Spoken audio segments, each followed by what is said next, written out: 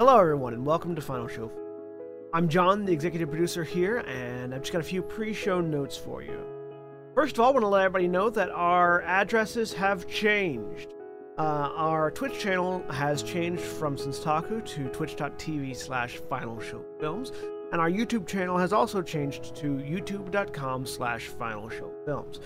Next, we want to thank our $20 tier supporters on Patreon, which is patreon.com/FFilms, by the way, if you want to go throw a couple bucks our way. That's going to be Cat Waterflame, Antitonic, Samantha Bates, and Maureen Monty. Thank you guys for that.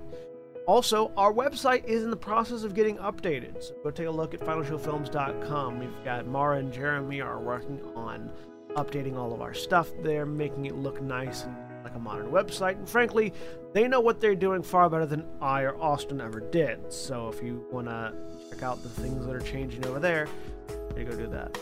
Follow us on Twitter at Final Show Films for updates for all future things, including things that are going on with our website and are going on with the Patreon page, and things that are going on live as we stream them, as well as our podcasts and everything else. So thank you very much for watching. Y'all have a good day.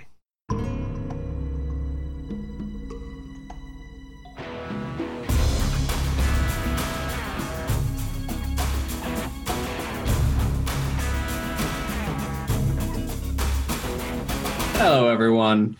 Welcome back to Hunter the Vigil Terminus Tendency. I am William, and I am the storyteller for this Hunter game, for this World of Darkness Chronicle. And we're short a couple of players today, but that's all right, because still with me today we have Jack. Hey, everybody. I'm Jack. I'm playing Eamon Mulcahy, the Irish murder hobo of the Malleus Maleficarum. And Jeremy. Hello, I'm Jeremy. I am playing Nina Skye, a rock star from the Union. And Craig. Craig, I'm playing Paul Phillips, acquisition specialist for the Aegis Kaidoru. And Holly. I'm Holly. I'm playing Astrid, Knights of St. Adrian. Yep. And when last we left off with this group, they had spent, well, half of them had, more than half, had spent a day on the golf course. You know, just trying the front nine, you know, and interacting with the very obviously Aryan peoples of that staff the golf course and interact around it, and getting a lay of the land of this probably vampiric homestead. And from there, while the two of the other members of the group interrogated a mage about the information that he held on the origins of Colleen and this mysterious creation of a mage known as the God Machine. But nice interrogation. There were no thumb screws. It's just one guy in a room by himself behind a two-way glass.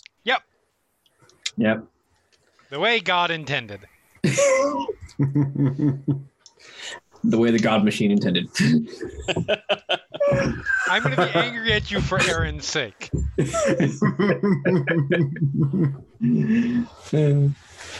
feel like that one's also for Jack's sake. Yeah, don't even get me started. But at a certain point, Astrid received a phone call from Jonas Orion informing her that Jack Cross's crew was gathering around Gwinnett Place Mall, and another group seemed to be bringing in coffins, and Jonas had noted a very specific individual related to Astrid's history had arrived on site. And the group had formulated a plan for dealing with both vampires and werewolves getting together for some kind of conversation and potentially a brawl at the mall. A mall brawl. Yep. And A mall room blitz, if you will. Yep. The puns are coming out strong. I was going to make a slightly more modern music reference, but much less cultured, and say we were going to treat them all like Avril Lavigne did in Skater Boy. I was going to say, I don't know if referencing sweet counts as cultured, but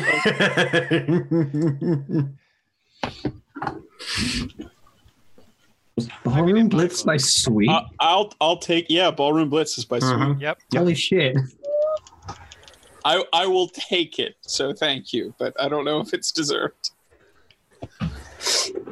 But their plan, as they put it together, was to kill everyone except for the individual that Astrid wanted to keep alive, and have Astrid have her heart-to-heart with that individual. Their plan for killing everyone was to light them all on fire. Wait. Did everybody know that we're supposed to keep someone alive? Because I don't feel like that was communicated to Nina. Otherwise, she would have suggested large amounts of explosives. You spoke to Nina?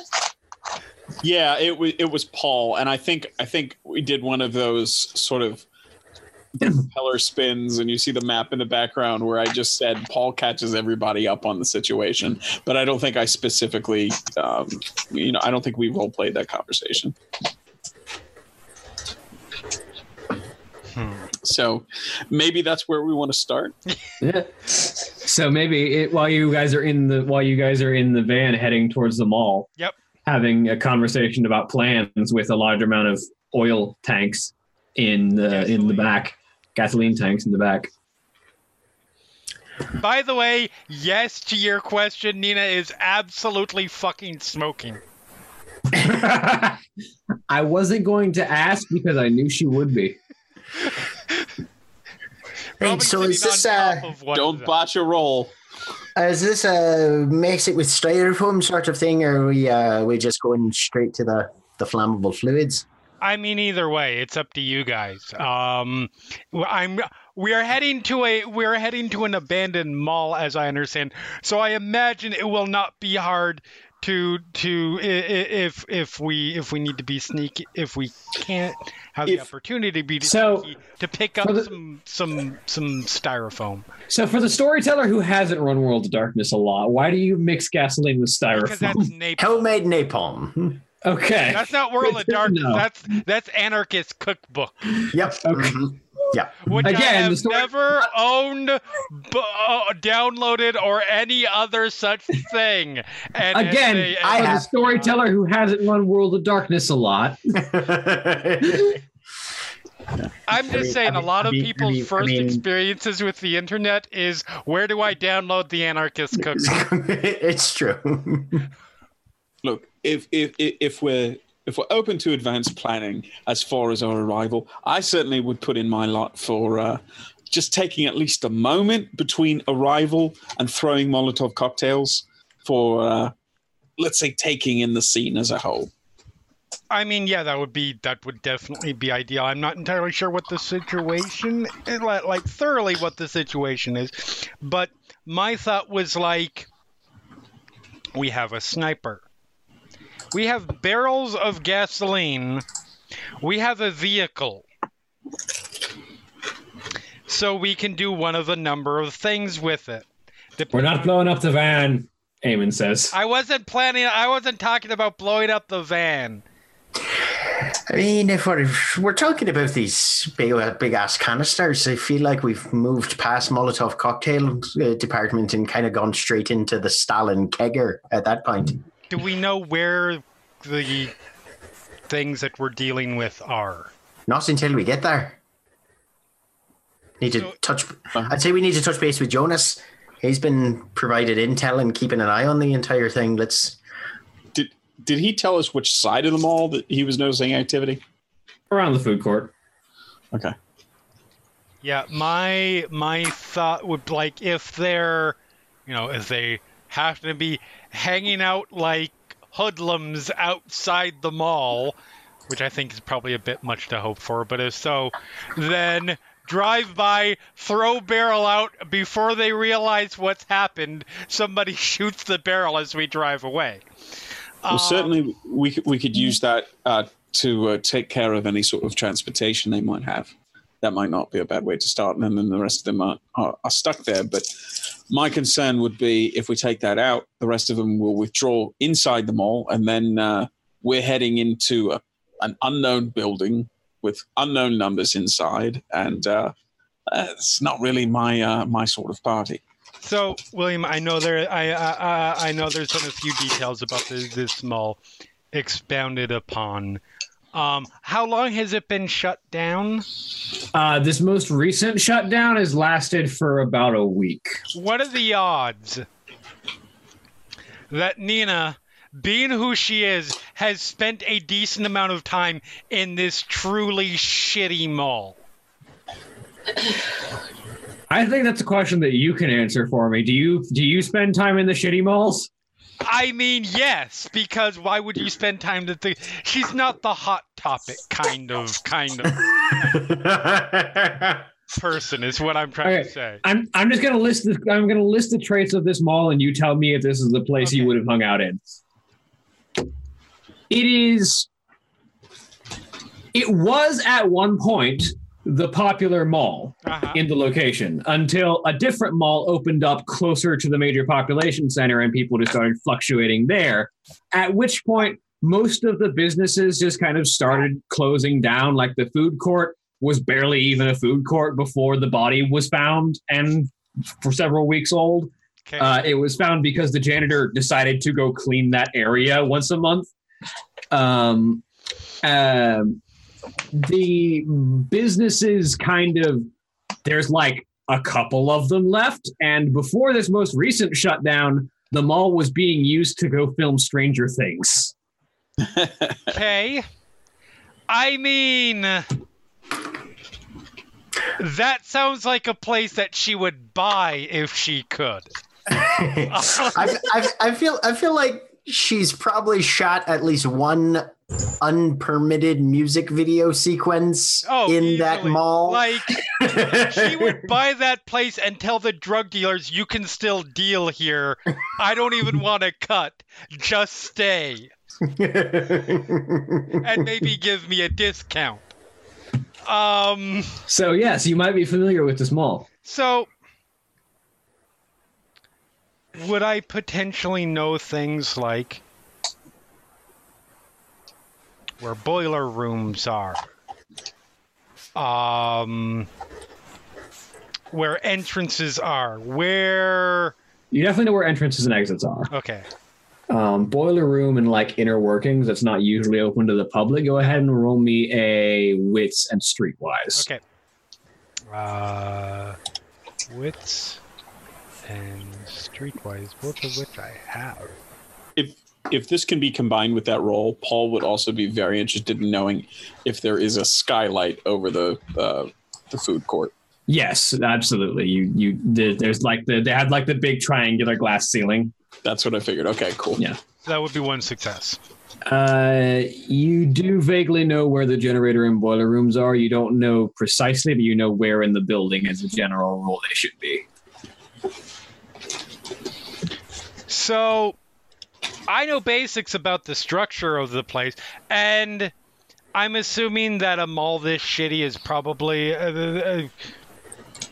I mean, it's a mall, so probably it is not positioned particularly close to any residential areas. No. We can blow this entire fucking mall up if we really wanted to. Like the nearest place to the mall is the Atlanta Coliseum. Can I make a roll? Three drums of gasoline definitely carries a level of concussive / incendiary force. Is that enough to blow up an entire mall? Not an entire mall, but a pretty good stretch of it. If you can put it, if you can blow them up in the vicinity of the boiler room / generator. I mean, you'll definitely take out a lot of the infrastructure. Out a large portion, and the mall will probably collapse on itself, and anything dead and walking around inside is going to wish it was just dead. Yeah, you could definitely, like, collapse a significant portion of the mall. You probably couldn't blow the entire thing out, but... All right, well... I would say if you want to Google Gwinnett Place Mall and look at how it sort of looks like a Lego piece, Mm-hmm. You could probably take out that entire central square with the 3 kegs. GWINE. Yep. GWINNETT. That was the problem. I was like, I'm pretty sure I will get it eventually, but I's and Y's and number of T, yeah. Anyway. Mm-hmm. Well, I can probably get us at least a decent shot at getting inside undetected, or at least unmolested.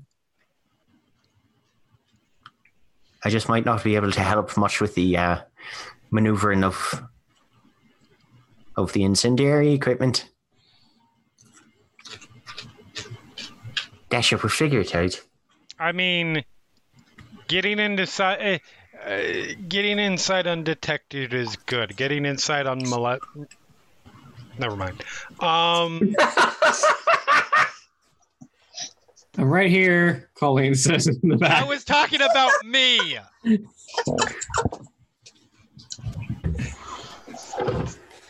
Anyways, all of y'all are the worst. What? All of y'all are the worst. You're just the worst. This. All right. Thanks, Colleen says. Not yay. Back in terms of planning, yes. If we might be able to get close enough, maybe I might be able to approach from the other side of the mall, get up onto the roof, and then take a look through the skylight, see if there's anything visible. Not that I necessarily think they'd be doing their coffin trade in the middle of the food court, but it wouldn't be the first time something horrendous has done something monumentally stupid. I feel like the vampires' living arrangements are not where there's a direct view to the sky. Oh, right. But what's your suggestion? We're going to go in there and we're going to find a bunch of corpses in the back room of a subway? I was agreeing with you. Wow.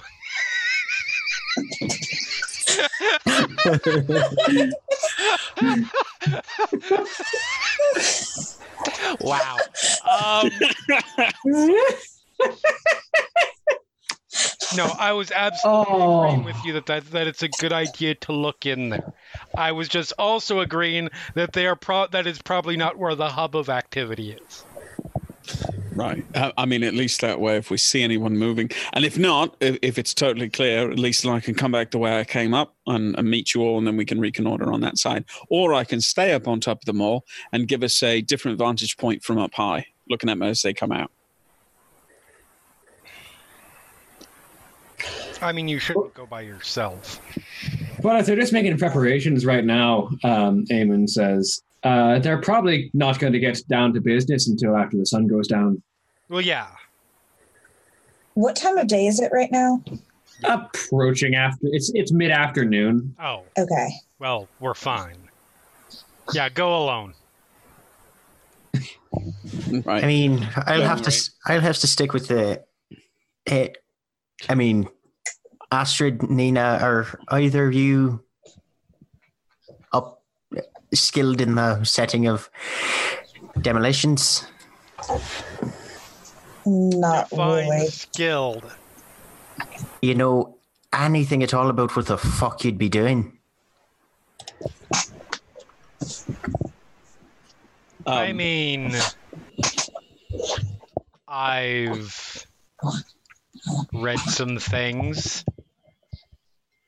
All right, how many? I have worked with some pyrotechnics people. But if you're asking, would I know? Do I know specifically how to make a bomb? No. Why is there no explosive skill in the new Darkness tree? There is actually in the armory. You in order to set explosives, it says you have to take an explosive skill, a specialty in the crafts tree. Yeah. Okay. Yeah.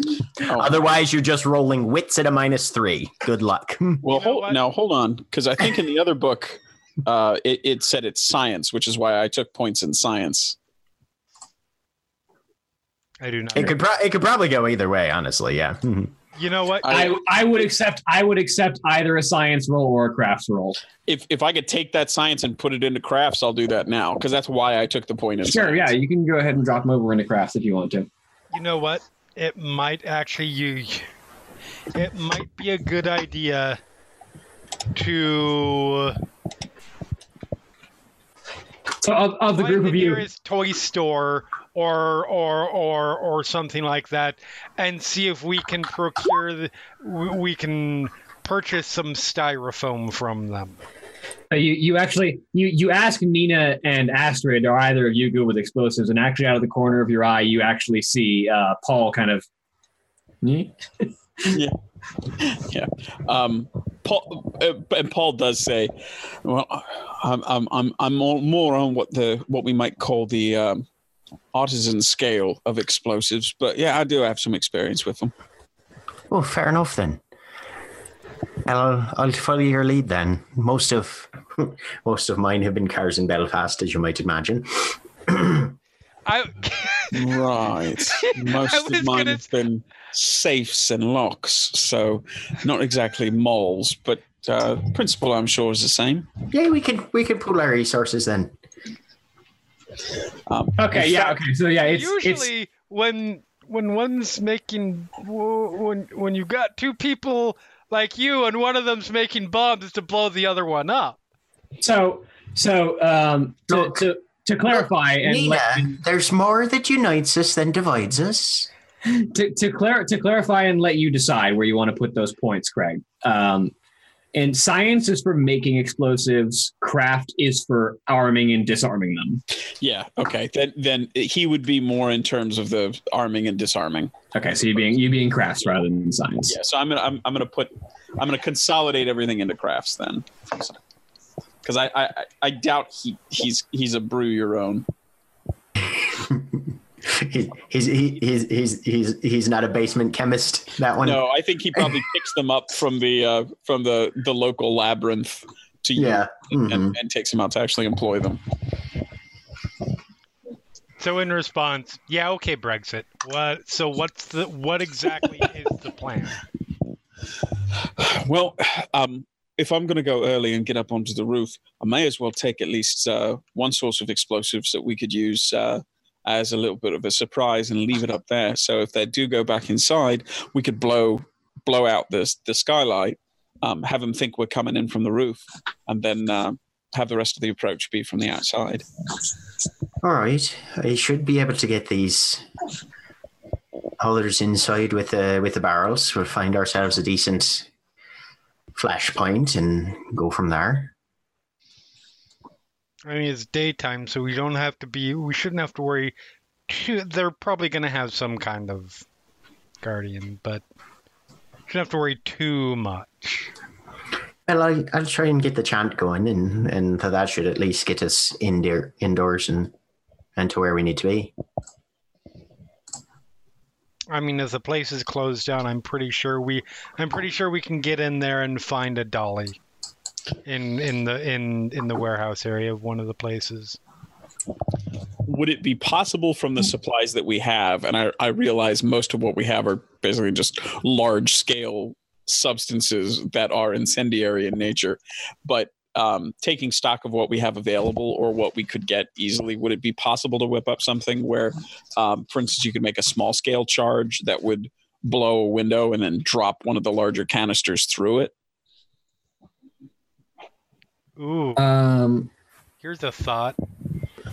What if you just if we do get the styrofoam, because I'm still on board with that, just as much as possible, like just smear our little homemade napalm over the skylight, and then have the skylight rigged to potentially blow somehow, which will detonate and literally rain fire down. Yeah, that's what I'm thinking.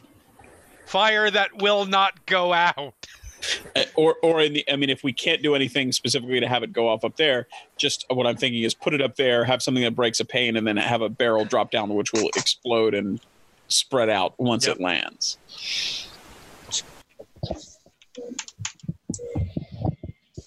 Good work.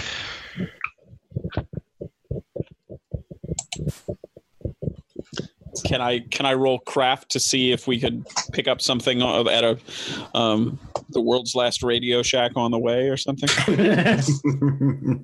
Well, if you're this is the thing I just described. If you're going to try and make a bomb, it would actually be science. Okay, so, but to make a detonator. Yeah, to set up a detonator would be craft. Yeah. Okay. Yeah. But like if you wanted to try and parcel the gasoline into like individual cocktails, would be more science. But if you're just trying to rig this tub to explode, would just be crafts. I mean, Damn it. I feel like it's probably not going to be that difficult to take a little bit of gasoline, pour it into a few bottles. No, it won't be hard. Just explosive enough to ignite the napalm that you literally all you do is take styrofoam, put it in gasoline, let it soak. Yeah, no, you'll be getting an equipment bonus for the tools at hand, but. I'll tell you what. I have 1 point in crafts for explosives and 1 point in science. Perfect. I was going to move the science into crafts. Are you okay with me spending the experience points to just buy a 2nd point in crafts? Go for it. Now? And I'll keep the point in science. Yeah, that's fine. Okay. All right. I'm going to do that. I'm going to get rid of my experience. And I am here to make an enjoyable story for all of you. I don't really care if I literally let ourselves blow ourselves up. Exactly. All right, so we're starting with science. Yeah, so it will say to put together a variety of different explosive tools. You already have explosive payload on hand. You've got enough cloth and rags you've got like you're in a church van. You've got enough materials to set a fuse. So we'll say for the equipment that you have on hand, we'll say you have a +3 die equipment bonus. Okay. Can I potentially add an additional die to that by assisting? Sure. So that'll be a grand bonus of +4 to your roll. Can we stop and get a cheap timer so that we're not trying to light a fuse that will go off in several hours? Yeah. Actually, can we get a remote? From like a random the last Radio Shack on the planet. Yeah. Yeah. Okay. All right. So intelligence and science +4 then, right? Yep. +4. All right. I mean, Radio Shacks are still around. They just sell iPhone cords now. 3 successes. Okay. Like that's seriously. Oh my God. That's about all they have anymore. I went to one not too long ago to get a light bulb for my kid's science experiment. Yeah. So they're definitely still around and have random drawers full of bits and pieces. Pretty much. Okay. I assume we're meeting up somewhere, by the way. Yeah. Yeah, we were going to meet Jonas in the parking lot, I think, right? Mm-hmm. Well, but I feel like we should maybe meet up somewhere else and then drive there together, right? Because I don't want to pull up into the mall parking lot, get out and be like, all right, hey, everybody moving coffins. We're just going to build some explosive over here. But you can find a parking lot that's within a reasonable distance and just out of sight of the mall. Okay, great. So. Okay, cool. But with three successes, are you looking for quantity or quality? With quality with regard to the timer. I don't want. To the remote detonator. I don't want anything left to chance there. And then as far as putting the others together, probably just quantity with regard to those. All right. So let's see. You had 3 tubs of gasoline, I think. Yes. So parceling one of the tubs out into individual detonators, we'll say that I'm trying to look at the explosive list and see what's an appropriate gas bomb. For reference, the standard sized barrel in the United States is about 31 gallons. Mm-hmm. We have so much gasoline, you guys.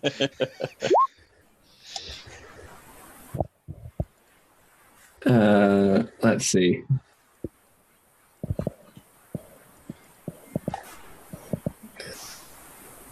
We'll equate it to a gunpowder bomb, just because it's not like real. It's not like high grade explosive material here. So, I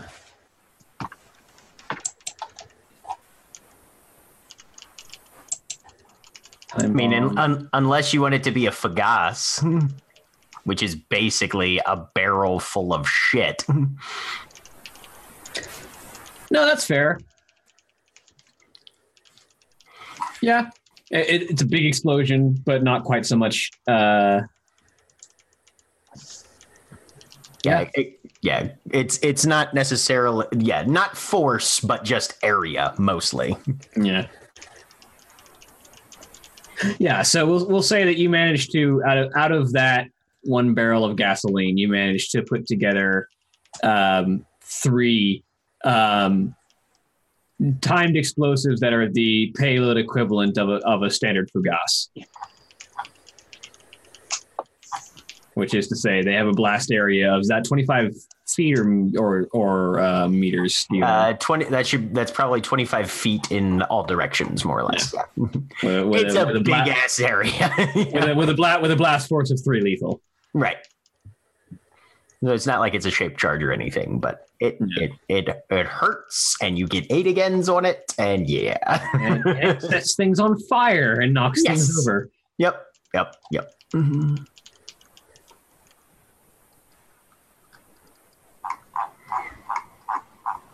Oh, and Fugasse specifically causes 5 fire damage each turn because it's just a bunch of random burning shit.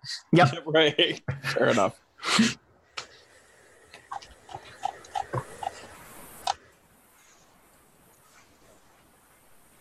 So yeah, you got we'll say 3 of these basically napalm Molotovs that you can set on a timer. Okay. Great. Side note.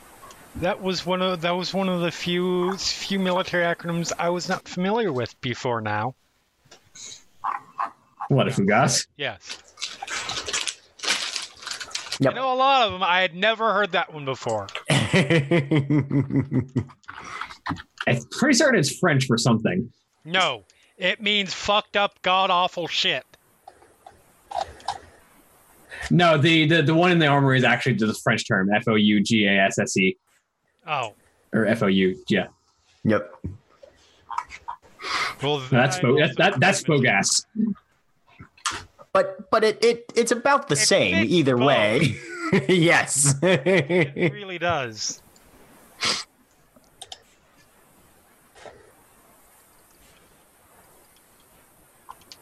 All right, so yeah, you got those set up. What are you going to do with them, and what are you planning to do next? Well, once we get to the mall proper, Eamon's gonna get out and try to invoke the Shepherd's Blessing. And basically anybody, he's gonna spend 2 willpower so that he can include everybody else in it, while Sean and Colleen and Drew probably go find their own sniper spot. Yep. And basically, as long as we don't do anything inherently aggressive, as we will potentially remain completely unnoticed or unremarked. Okay.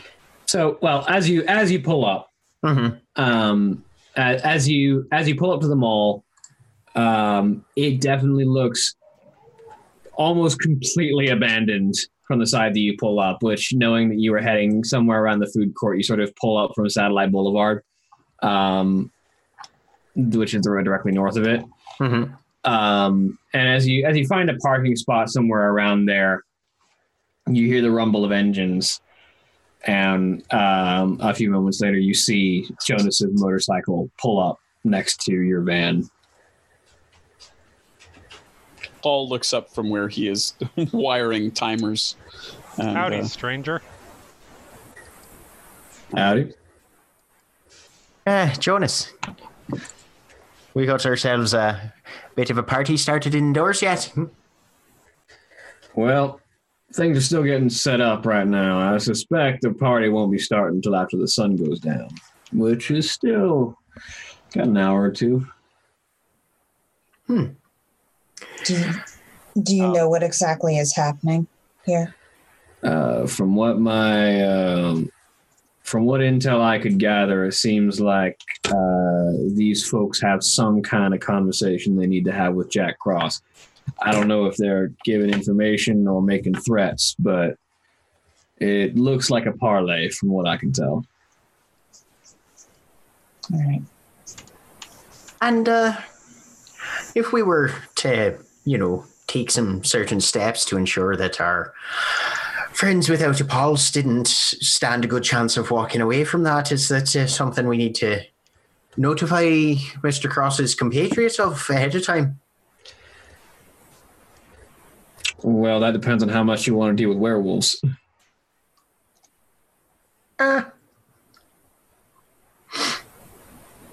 I mean,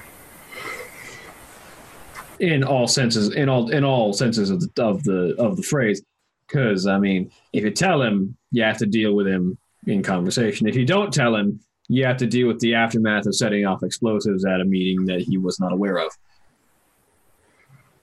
normally I am all about asking for forgiveness before permission. That said, when it comes to furry death machines, a little less so. That sounds prudent to me. I'd agree with that. Are Crossing Company already present? Yeah. Damn it. From what I can tell, they're both setting up bunkers. The vampire's crew is organizing and bringing in coffins shielded from the sunlight so that their folk won't be dead before they get there. And the werewolves are just setting up a sitting room. Well, that does beg the question. Maybe it would be worth trying to go in while it's still daylight to cut down on what we're dealing with, and that way we just crack open a few wooden piñatas, see which one contains the prize, and burn the rest. I mean,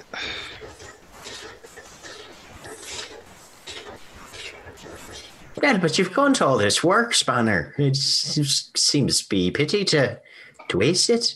He grins and says, well, we did set remotes, so nothing to say that we can't set them off a little early. so my understanding, correct me if I'm wrong here,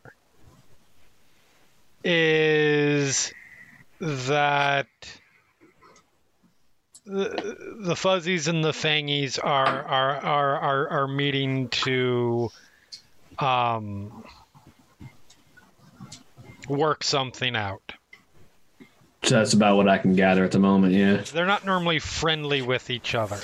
No, not by a long shot. Expecting someone to attack. They're going to be paranoid, on edge, and looking for any hint of an attack coming all the way up through the meeting. I would be if I were them. Seems like an accurate read. That also makes sense to me. So,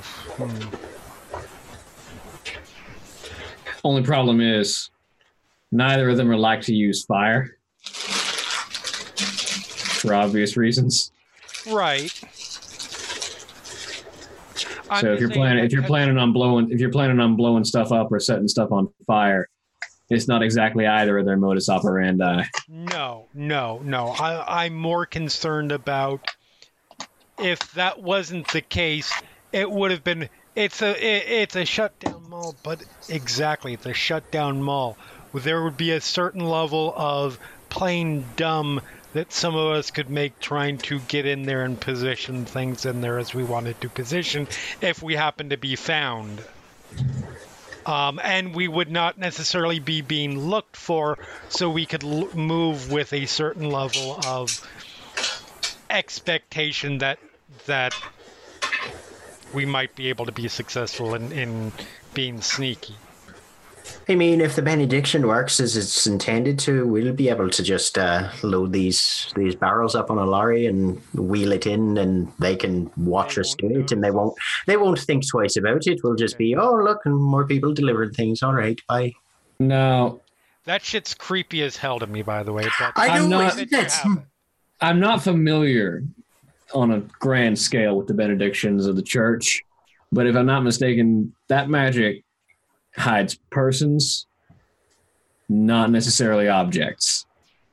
Oh, aye, but as long as we're not doing anything aggressive with it, they'll just be like, oh, look, people doing it. I mean, I walked up to a man and hot-wired his car under his nose and drove off with it, and he barely even looked at me. But what I'm saying is if you walk away from those bombs... Oh, at that point, then somebody will be like, hey, what's all these things here? Yeah, that is a risk. That's, of course, if they're in a place where they can easily see them.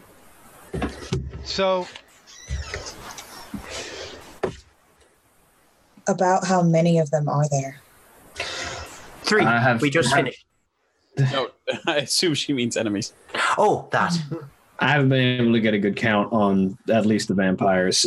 Jack Cross seems to have brought himself, and from what I can gather, 3 more. Okay. that's a lot of claws. Yeah. I mean, I'm just here for the fun. Not literally, but you get the idea. Is there anything preventing us from going in and saying, afternoon, Mr. Cross, we understand you've got a meeting with some individuals that we'd prefer to see in ash and buried under several meters of concrete. Would you mind horribly us blowing up the whole shite as soon as you get you and your squad clear? Whatever's bringing him to the table most likely would stand in the way of that. Well, we should find out what's bringing him to the table. Let's go in and have a chat. Let's talk. I don't know if I've ever talked to a werewolf before. This will be exciting. All right. Well, diplomacy it is. Do we just... I used to have a pistol named Diplomacy. As a point of caution, do we still perhaps want to put some of the explosives in place, or do we want to start off by making contact? If you all want to go make the contact, I don't mind loading these fuckers up and getting them in place, at least. At which point, Let's Eamon kind of... ask before we start putting the explosives around the werewolves. Fair enough. At which point, Eamon's kind of... Well, you guys go and ask. Drew and I are going to take the wee Colleen here and find a high vantage point with a good view. Good plan. Right. Looks at Colleen and says, "Are you all right with that?" Further away from the vampires is good, yes. Okay. And the explosives. And the explosives, yeah. You'll be in very good hands, and the rest of us will be nearby, but probably in a lot deeper shape than you are. So, just if something, if trouble comes up, and he is addressing all 3 of them at this point. So if trouble comes up, get back to a further safe distance if it looks like they've spotted you. All right, you can come in and see what's left of us after the point, but no sense in right now in us losing more than we need to. Angels at your back, brother. And the devil running from you.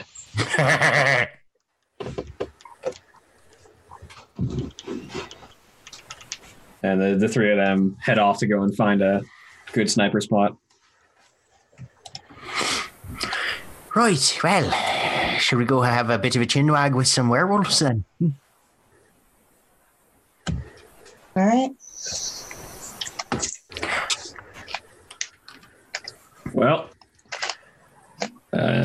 as Jonas kind of turns and starts to head into the mall, well, I guess that means follow me then. He says as he pulls a cigarette out from a vest pocket and just kind of proceeds to light up as he walks.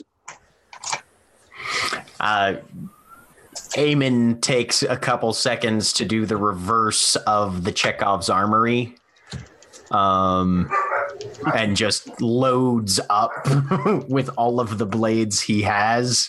Okay. Now I have to ask, are you using the golf bag from last time? Oh yeah. Okay. Still got the golf bag. Nice. All right. So assuming all of you follow Jonas. Yep. Yep.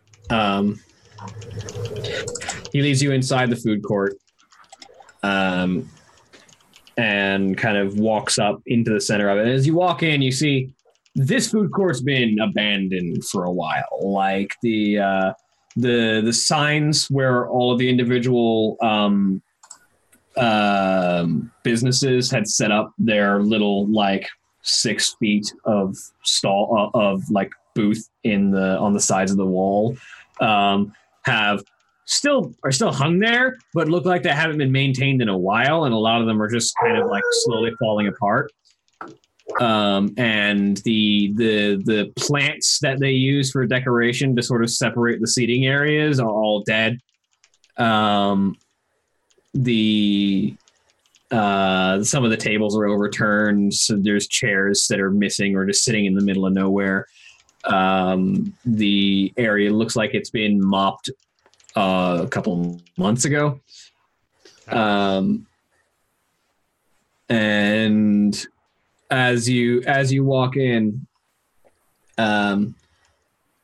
Jonas kind of walks toward the center of the food court to this sort of cross area where all of the there's 4 major sections of seating with a walkway connecting them that's sort of cross-shaped. And as he sort of stands in the dead center of that and looks around, takes a drag on his cigarette.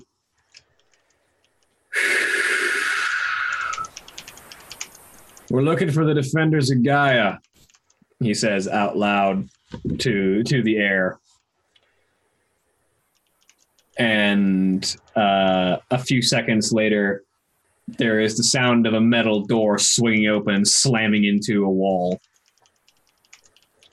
And then the sound of numerous hard-soled, well-tailored shoes clicking across the floor as a familiar, scarred and sort of greasy, black-haired individual with a retinue of 3 more out over his shoulders kind of approaches from around one of the corners in the food court. Anybody we recognize from the nightclub? Yeah, the bald one with the black glasses. You do recognize as one of the individuals that had been with him at the nightclub. Okay. And he sort of walks out into the open. Well, you got our attention at the very least. It was pretty bold of you to just walk in and call for us. I mean, that's sort of how we do. Hi.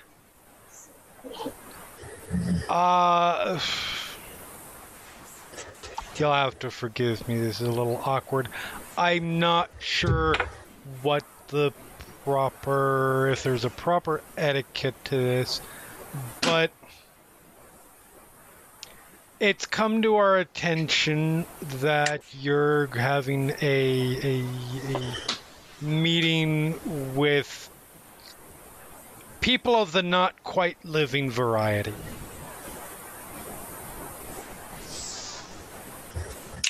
And what about it?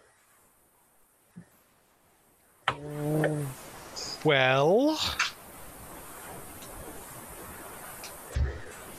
we want to make those not quite living people a little more solidly in the not living category. Yeah, you and me both, but there's business to be done first. Right, and pardon my interjecting, but that's why we're here. We were able to work, I feel, very nicely with you with that disturbance outside the nightclub. We don't wish to step on any toes or paws, but so we want to find out when your business will be concluded and make sure that we're not working at cross purposes to step in and take care of what we need to after the fact. We don't want to burn you up. Paul doesn't say anything out loud, but just sort of points over at Nita. Like, Exactly. Well, problem is the information that I'm getting from this individual and his compatriots. I made the deal that I would be getting this information in exchange for safety and safe passage in and out and the ability to leave unharmed. So I'm afraid I would have to be violating my word to allow you to kill my deal making just because I've got the information that I've got. Can I ask you a question? What information are you getting from these fuckers? What are you seeking from them, I should say?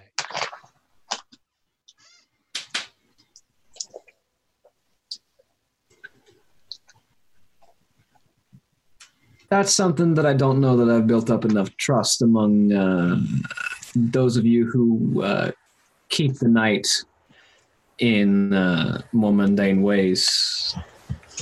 I don't know if I've built up enough trust to let you know what I'm looking for. Well, the reason that I ask is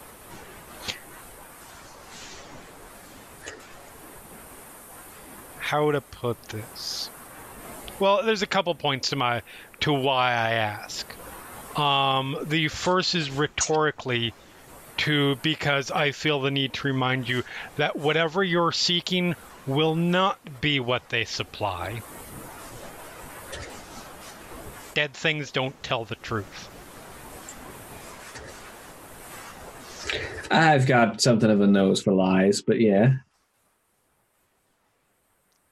And Well, if you've got a nose for lies, then I'd like to put that to a bit of a test, if you don't mind. We intend to fucking level this place and make sure that none of those goddamn corpses have any chance of walking out of here still upwardly mobile. Am I lying? He sort of looks at you for a second. Sort of sniffs the air.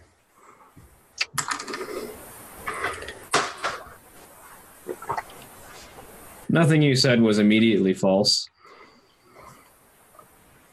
So what we're trying to do here is offer you the courtesy of at least letting you get have a shot at getting what you want before we engage our plan. About how much time will you need? The problem with that is that if I do let you just blow them up, as much as that would be personally satisfying, I have a reputation to keep. And I'm not somebody who goes back on his word. Well, two points with regard to that. There's a bit of a chance. See, I don't know if you're aware of this, but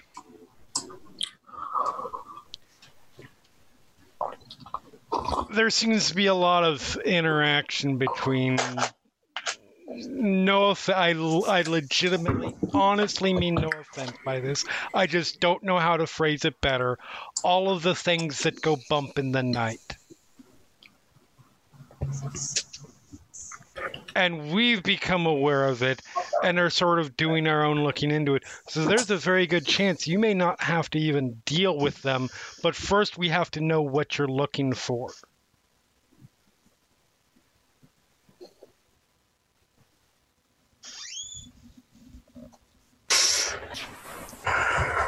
And I understand that trust is an issue, and I get that. I would point out that if we were trying to be untrustworthy, we just wouldn't have bothered to tell you anything, and we would have blown everybody up and let whatever my good Irish friend hears, God sort them out. Paul nods and would says, just point and laugh. Paul nods and says, right, and you mentioned that you're not sure that we've built up enough good faith.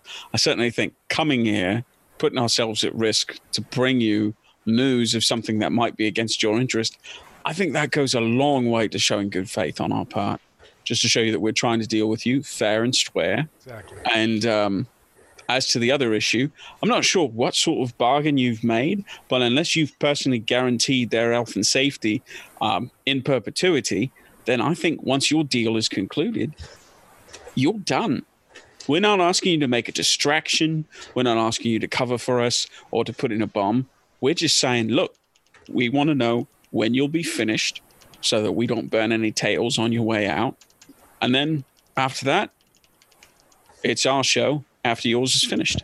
I think the concern as far as that goes is, as Mr. Cross has said, he's promised safe passage. To the point. Making sure they leave. To the point. I'm going to be escorting them where they're going after this. Right. And did you specifically offer that you wouldn't state where that would be? No, see, the thing is, where they're going is related to the information that I need from them. Because if what they have is what I need, they'll be leading me to it.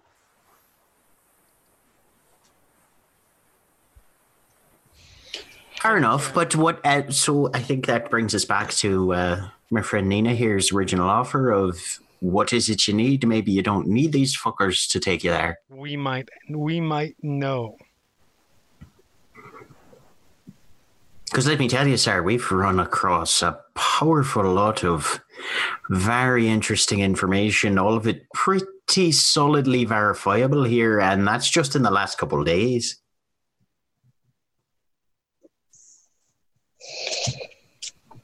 And you see he's sort of like the clench of his jaw for a second as he kind of clenches his teeth for a minute, and you see the very slight peel back of the lips over fangs as he just kind of suppresses the growl. See, I know that you don't know what I want to know, because if you knew where my mate was and didn't tell me, I would not be having this conversation with you right now. We don't know that, no. Wait a minute. Well, does your mate like to golf? Wait a minute. Wait a minute. I'm not sure of I'm not sure what your what dynamics are, anything like that. But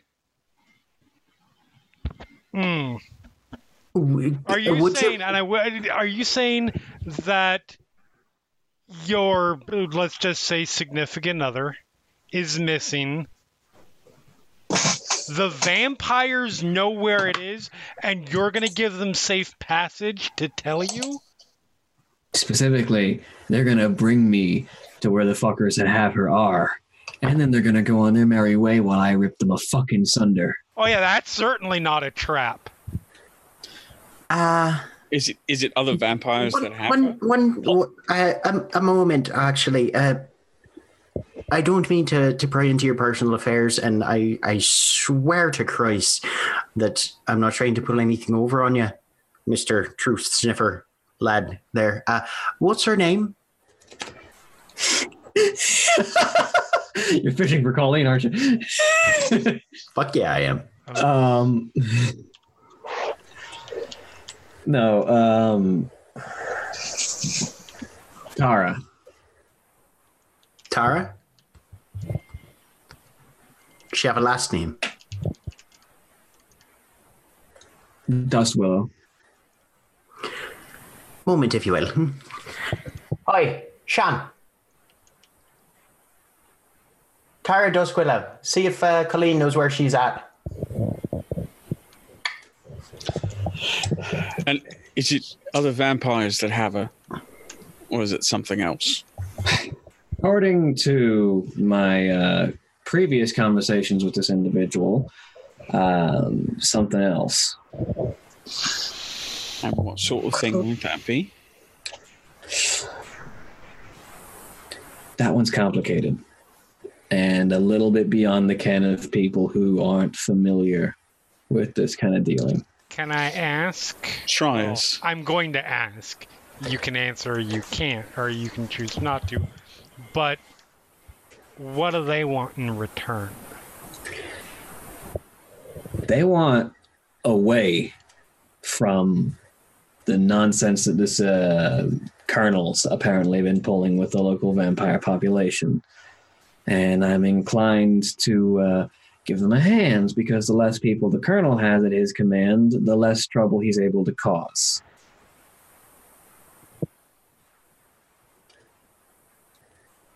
Could you tell us the name of the individual you're meeting with? Give me 1 second as I try and remember where I put my fucking notes at.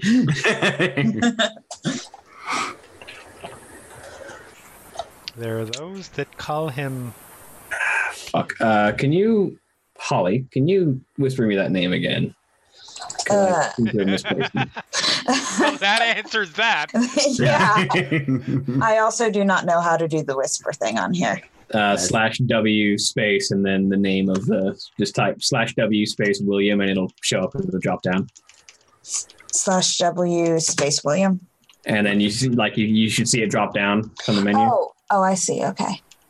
Click on that. And then type what I'm going to Type whatever you want to send. Yep.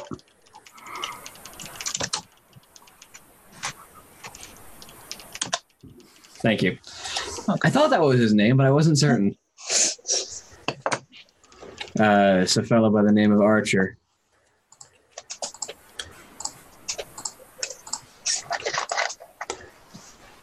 All right.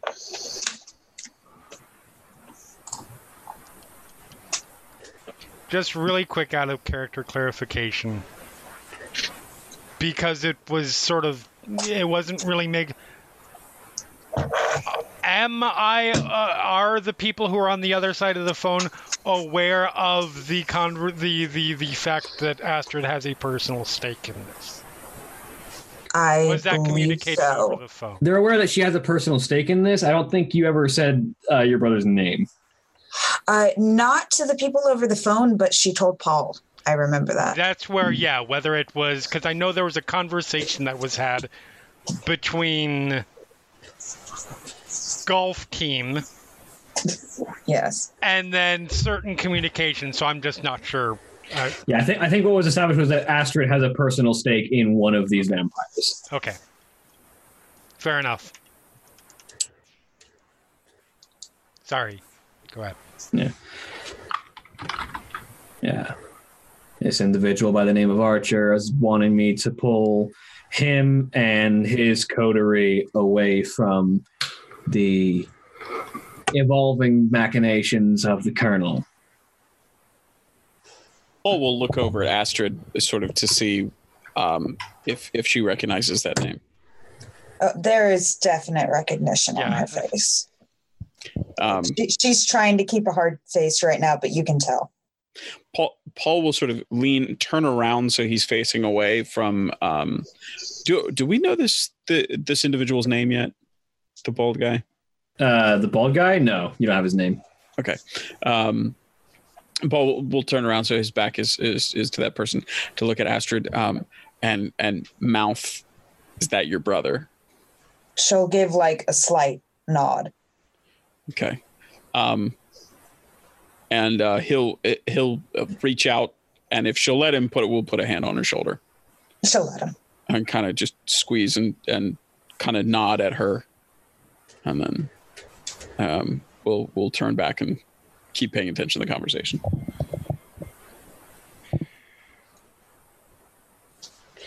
So yeah, unless you know where Cara Dustwillow is and can bring me to the fucking worm spawn tainted fucking, and you see him kind of try and suppress the rise of anger. All right. Why not tell us a little bit more about this worm spawn? Paul, by the way, is still sort of mentally recalibrating because when he said mate, he assumed buddy. But you might be surprised. We have and he looks at the others and says, let's say a breadth of experience. One of us might know something that might be helpful. Sean, any update now would be better, faster than slow. At which point, you hear back from Sean. She doesn't know a fucking thing. Damn it. Sorry, what?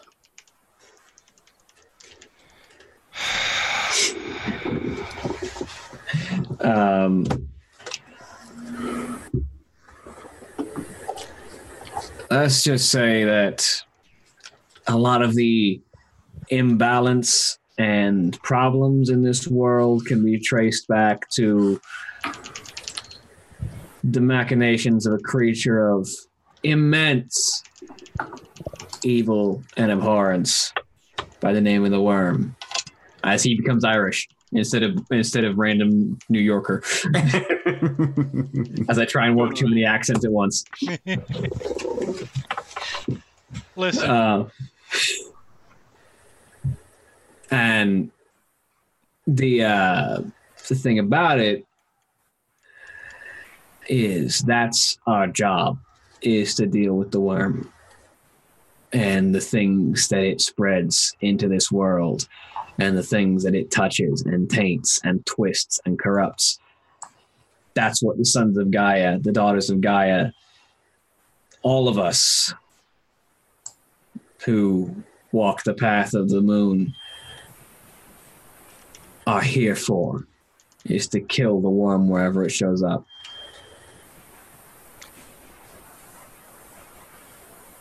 Okay. Listen. Jack. Can I call you Jack? Sure. Why not? I get what you're saying. I mean, I understood about 30% of that, but I get what you're saying.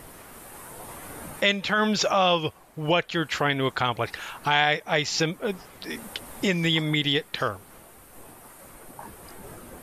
Totally get it. Totally on board. Certainly don't want you not to get Tara back.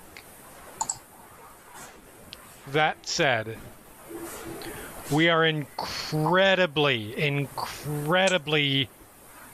dedicated ourselves to dealing with these particular vampires. There's a way we can make a deal. I just need you to tell me what it is. I mean, if you want to follow us to wherever they're going to bring me and deal with them after they've gone out of my reach and I am no longer protecting them, feel free. But I can't let you set up explosives here to try and deal with them because I'm going to be walking out the door with them. I'm looking back to everybody else. Paul looks over and says, if we might, I feel perhaps you have us at a disadvantage. Might I ask your name? You're looking at the bald one? Yeah. He's the one who's looking for his mate, correct? No, Jack is looking for his mate. Oh, Jack is looking. Okay, then I've been misunderstanding the speaker the whole time. Yeah. Sorry. Running 3 different accents is God, accent blends. That's on me. All right. Then Paul, rather than that, Paul says, Mr. Cross, if you could give us just a moment to confer.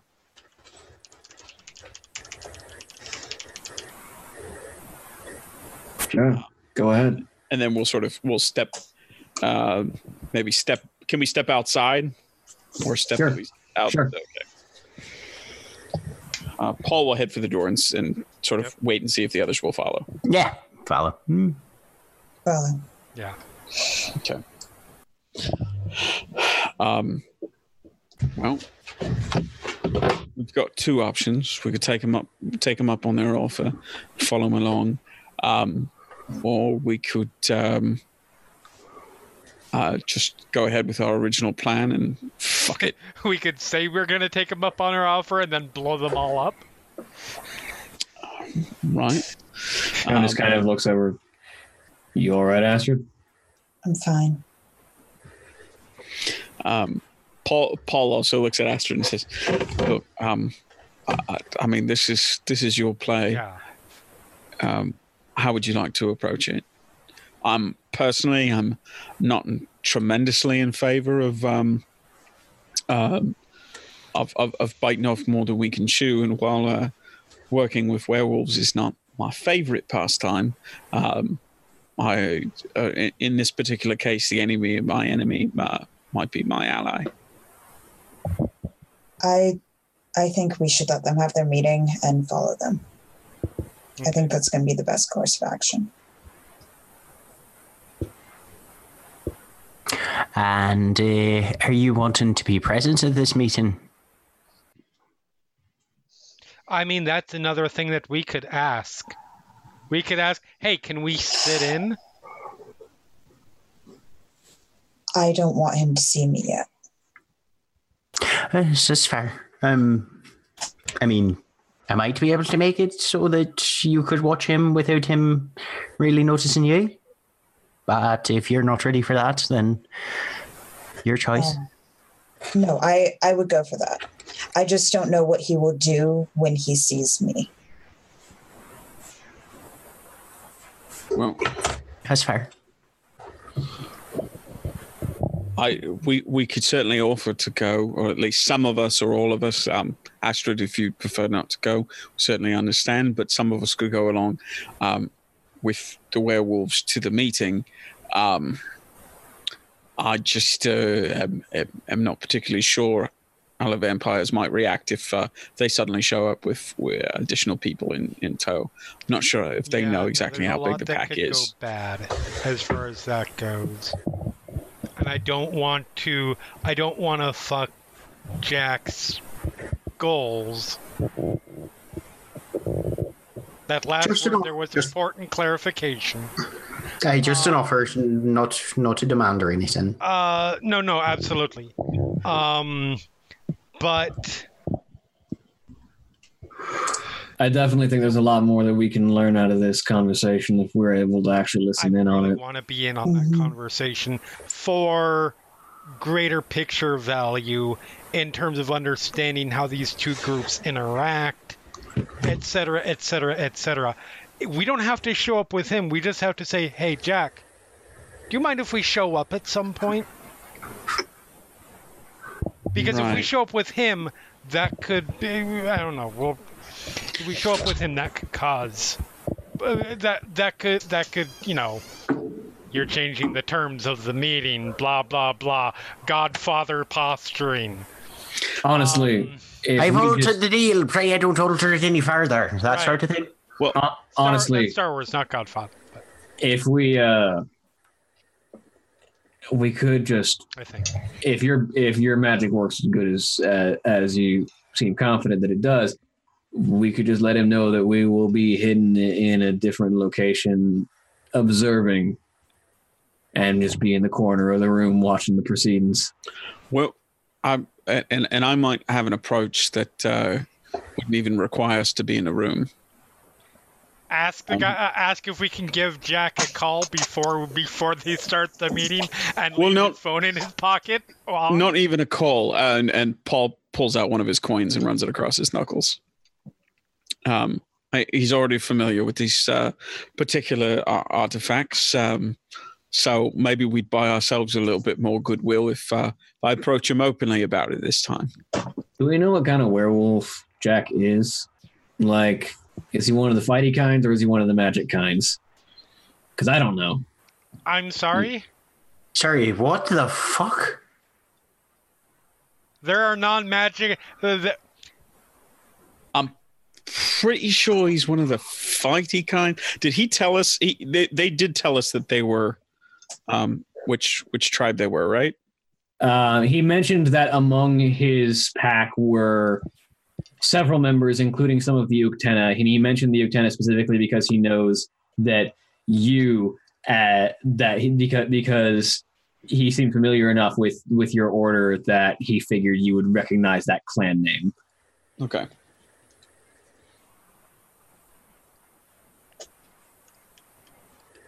But even you don't know quite enough to know the delineations of werewolf auspexes.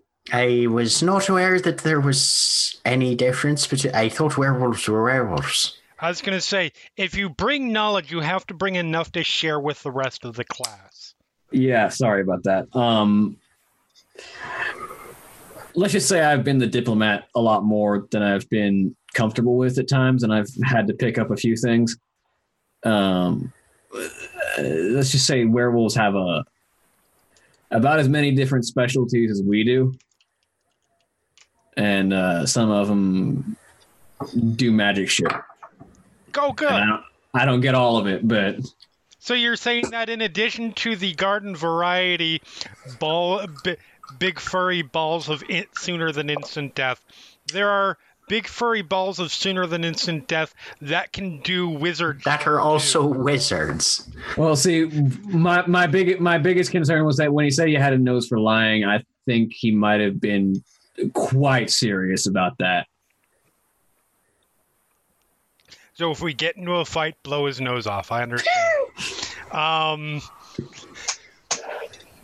Is this like a bewitched thing? I have no fucking clue, man. I legitimately have no fucking clue about how their bullshit works. I just know that I've seen... All right, so there's some weird shit other than just we turn into a rage monster that's basically a wandering wood chipper. Right. Can I roll to see if I know anything about it?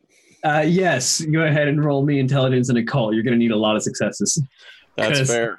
You're going to need more than Jonas can get.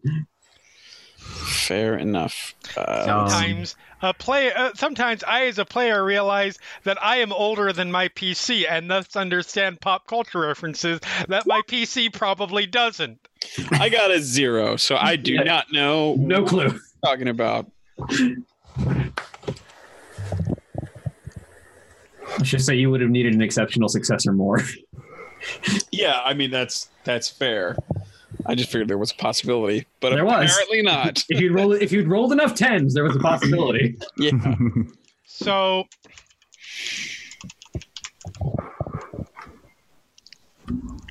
regardless, so are we? So we've got the walk in and nobody notices us because I've done my job right. We've got the Paul goes in and asks him, hey, do you mind taking this shilling with you? And then we've got the fuck it, blow them all up, who doesn't give a shit. And what else we got? I think that's not exactly They a bad literally summary. just follow, except Jack's offer to follow them wherever. You're right. Skip the meeting and the blowing up entirely and just string along behind until they get where they're blow going. them up wherever they end up going. I mean, if your benediction magic works the way it does, then I'm all for that plan personally. I vote however Astrid does. This is your thing. I'm not going to go against whatever you want. I would like to listen to the meeting, if at all possible, but I would not like to actually be there, be seen. Seems to be what your magic's for, right? Aye, we can stay well out of sight that way, and nobody will really look twice at us as long as things go according to plan. And in the fairly unlikely event that they do spot us and actually take notice, we make sure that Astrid stays undercover first. How about let's cut our losses? Or not cut our losses, but hedge our bets. Two very different things. Yes. Rather a bit. Let's... You and somebody else... Maybe it can be Paul. Doesn't matter. Chill out at the meeting under your godly magic shit. And the others hang back, we can say you and whoever can observe, can record the meeting audio-wise. If you're looking for a quiet place, I can help out. You hear a quiet and wispy voice sort of echo in, sort of blown in on the wind. Nah. Oh, what? What the actual fuck was that? As the group of you turn, you see sort of leaning on the corner on the outside, a long black hair sort of flowing down the side of this pale, almost alabaster white skinned human with these painted icy blue lips and these cold ice blue eyes. Kukri's out. Yep. Stand and be recognized. I actually think that, I mean, tell me if I'm wrong, but how close are they? Like 15 feet away from you. Do I need to roll to see if I'm already attacking with the watchful Kepris? No. Okay. All right. She's kind of got her hands in her jacket pockets. Her jacket is like big winter coat style, like big fluffy coat with like the fur lining on the inside. Look here, Killer Frost. Good one. Nice. Who are you and what you fucking what? It's rude to butt in on conversations without introducing yourself first. Sorry, you're just so loud. You're just so loud and easy to overhear. Sorry. Who are you? You can call me Shakes. Really? All right. And what's your play here? Let's just say the bigger and flashier people that are having a meeting here. I'd like to know what's going on too. So you're not with Mr. Cross? No. No, she's not. Wait, you know this I know of. woman? I know of. Care to enlighten the rest of us? I am correct in remembering this is the changeling, right? That's what you've heard. You've heard of a changeling named Shakes. Basically facilitates. Oh, that's right. Etc. This is she puts people with like-minded goals together from across, let's call it, metaphysical demographics. She got a pulse? Yes. She got our kind of pulse? Kinda. Mostly. She's not one of us, but she's not terrible. Do I honestly can't remember. Is that something that the rest of us know in character, or is that something that Nina found out just personally? Nina and I believe Drew found that out, and I don't think the rest of you did. There was definitely some conversation about Shakes, because I specifically remember saying something vaguely deceptive to keep people from just hunting down this person. Yeah. Well, not to put too fine a point on it, and apologize if I'm coming across as crass then, but what the fuck are you? I'm just someone trying to stay on this side of the veil and not draw the attention of things that are way too big and way too dangerous. That's lovely and vague and not at all what I asked. Yeah, well, the thing is, from my experience, if I tell you guys too much, you start shooting. She's Tinkerbell touched. Holy shite, the fair folk. And if I recall correctly, you're involved in... Right, you're Irish. You know this stuff. Oh. And Eamon gets very suspicious very damn fast. Let's just say there's a lot of people who've been through a lot of bad shit and want to live as close to a normal life as they can. And these guys are disrupting that pretty heavily. Yes, Right. but Bad for on the other business. side, Miss Shakes, you've just walked up to us out of nowhere and offered an unsolicited deal. Also legit. And forgive me if we may be coming at this from two sides of the same coin, but I've had an entire childhood telling me that the very first thing I should be doing is finding some salt and throwing it in your face and running like fuck for the hills. I don't give a See, fuck. no, salt's for the Fae themselves, not for me. Yeah, Tinkerbell touch, not Tinkerbell. What the fuck I don't is know going what the difference is, but apparently there is one. But I mean, if you want, I can lay out what kind of deal I'm offering. I mean, can we not call it a deal because lay it out, we'll say no or maybe yes, and we'll see how it goes. Whatever Well- else she might be, from what I understand, you're a business person, correct? That's pretty accurate. So let's hear your business proposal. Sure. I want to find out what's in there. And Shark Tank with a fucking leprechaun. No, they're much worse.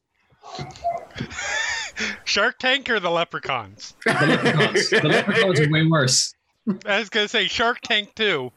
Yeah, but I mean, Have you watched that show? I actually haven't, but I assume it's really bad because it's but- see. I want to find out what's going on in there too. You guys want to find out what's going on in there. Mm-hmm. I need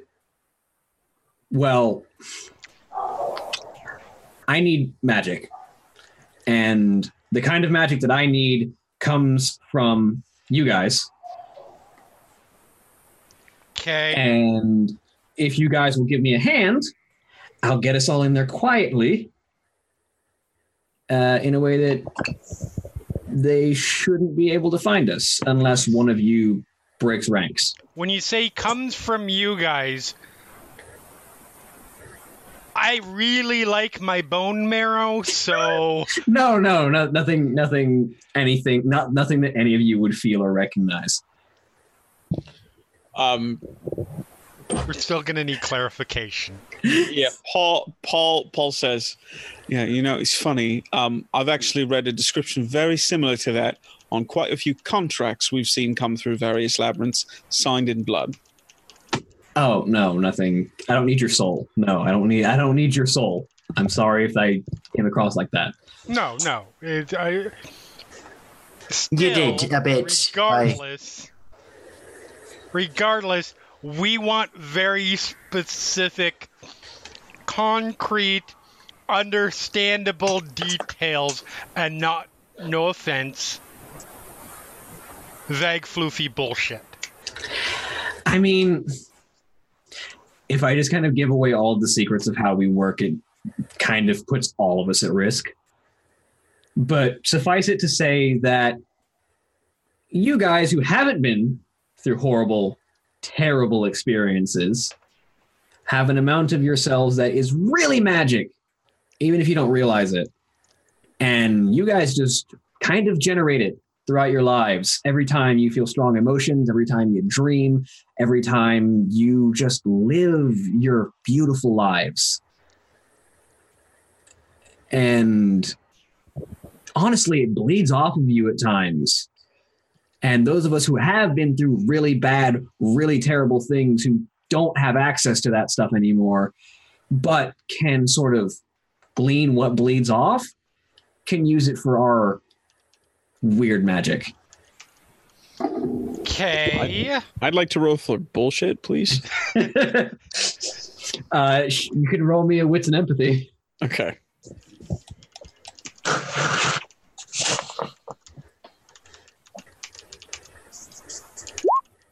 One success. She seems like she's being completely honest. That's what Eamon's afraid of. So,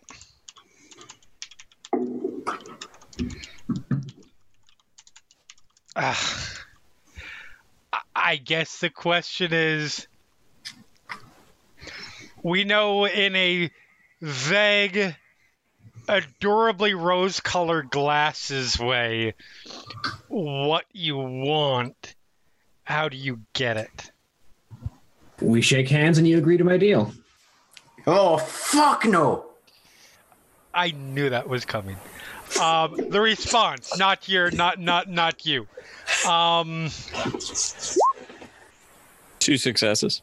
She seems completely honest. Okay. Can I roll intelligence and occult to see if this pans out against anything I may have heard? Yeah, you're going to need a lot. Not as much as you would need to know about the werewolf stuff. But I just want an empathy. I want an empathy read. Go for it. Of this person means. Let's see. With sympathy. Yep.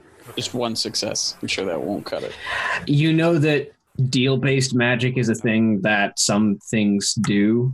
The demons do it. It's sort of what they're known for. Changelings, you don't know a lot about, so you don't know what to expect out of them. Okay. 2. I'm looking for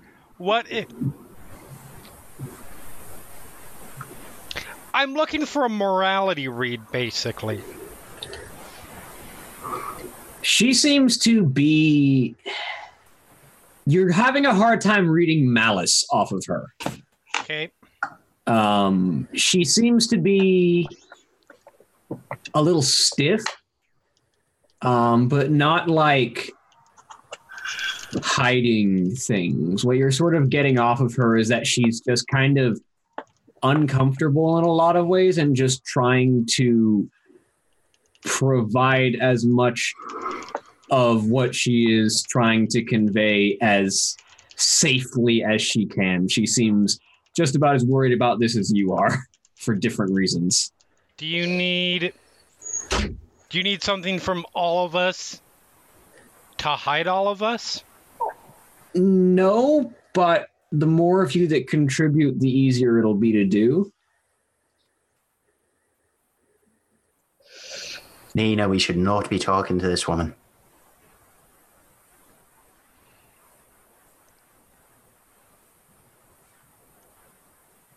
Say as well, I'm not. Well, I can admire a good drive for business. This isn't a deal I'm particularly excited about entering into. This is going to get us what you...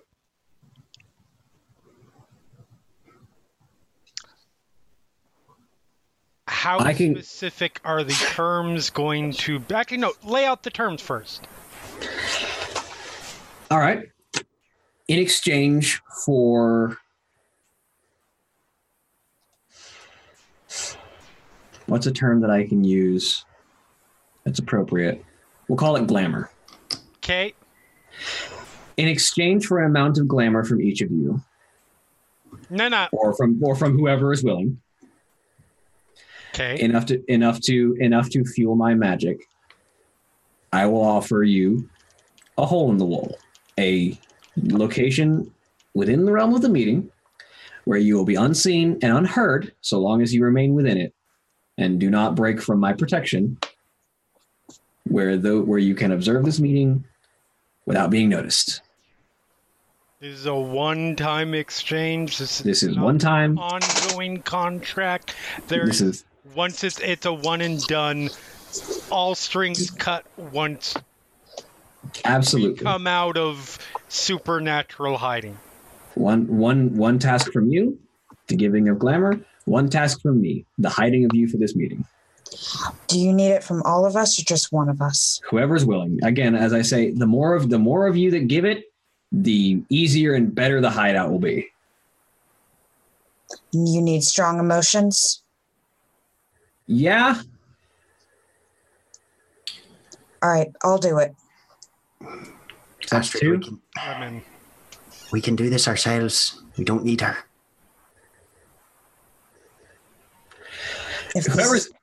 Whoever's in, just kind of lay your hand atop mine. She says as she extends her hand. Astrid will lay her hand. Astrid, don't. Paul puts his hands behind his back. Oh yeah, Nina's put her hand in. Anybody else? Nope. This is Not on your life. What you got? All right. And she lays her hand on top of both of yours. Then it's a deal. And in that instant, you feel this cold winter wind blow through the area. Both of you spend a willpower. Okay. All right. And you feel this sort of tingle at the back of your neck. It's not unpleasant, it's just odd. And it passes just about as quick as it came. And she kind of takes a breath in.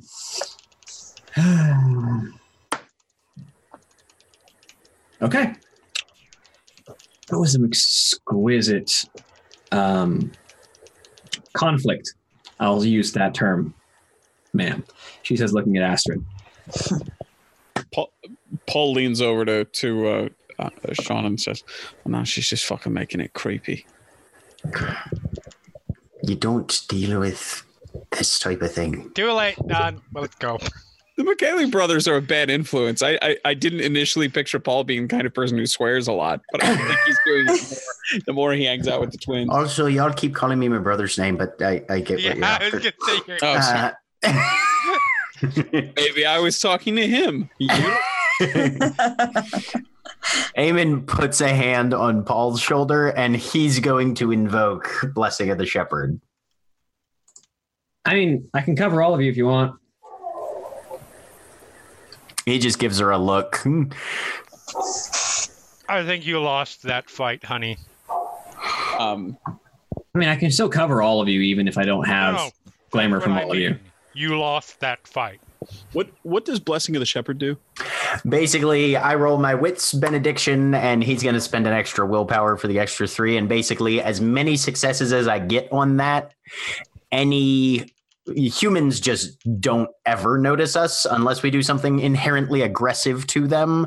And any supernatural creature takes that many penalties to any sort of wits and composure to try and see us at all. Okay. We can be standing in front of them doing jumping jacks, and they still take those penalties. As long as you keep muttering that prayer. As long as and he's just going to be mumbling under his breath the entire time. Will that cover you as well? Yeah, it covers. Okay. Since he spent the extra willpower, he can cover basically up to 5 other people. So, yeah. So it's going to be the 2 of us. Okay.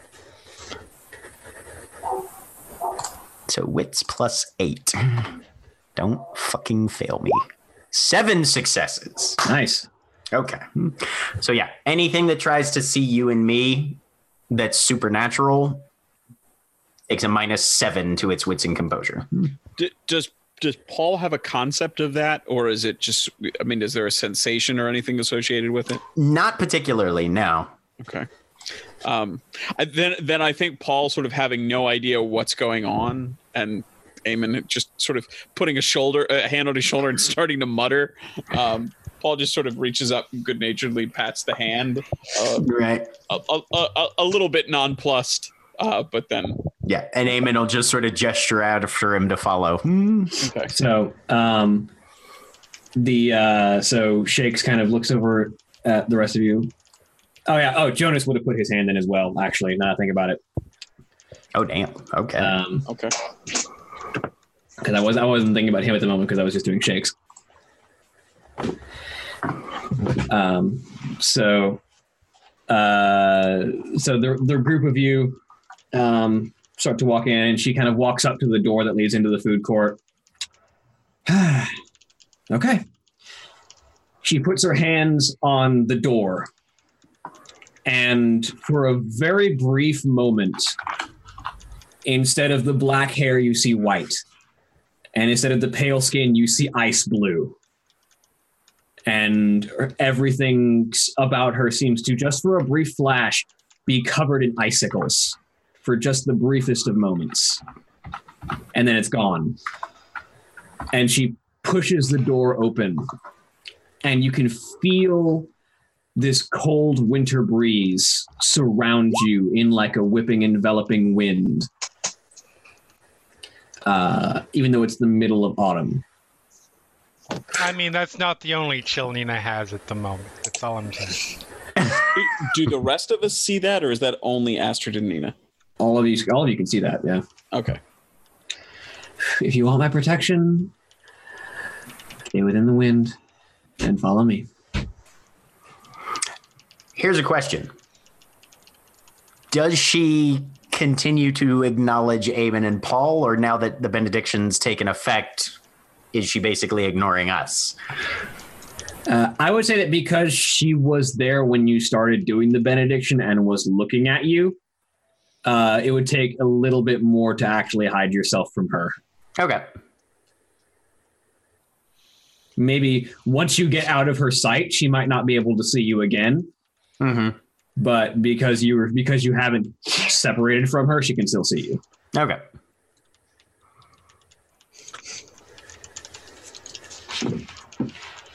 So she proceeds to walk in. Do you guys stay close to her? Yes. Probably an uncomfortable level for her. Eamon's gonna he's gonna draft along behind, but he's keeping up his Are you staying within the wind? Recitation, and no, he's not going in the wind. If it's something that he can visibly see and stay out of, he's staying out. There's a notable demarcation. Yeah. Mm-hmm. This woman reads as trustworthy, and that scares the shit out of him.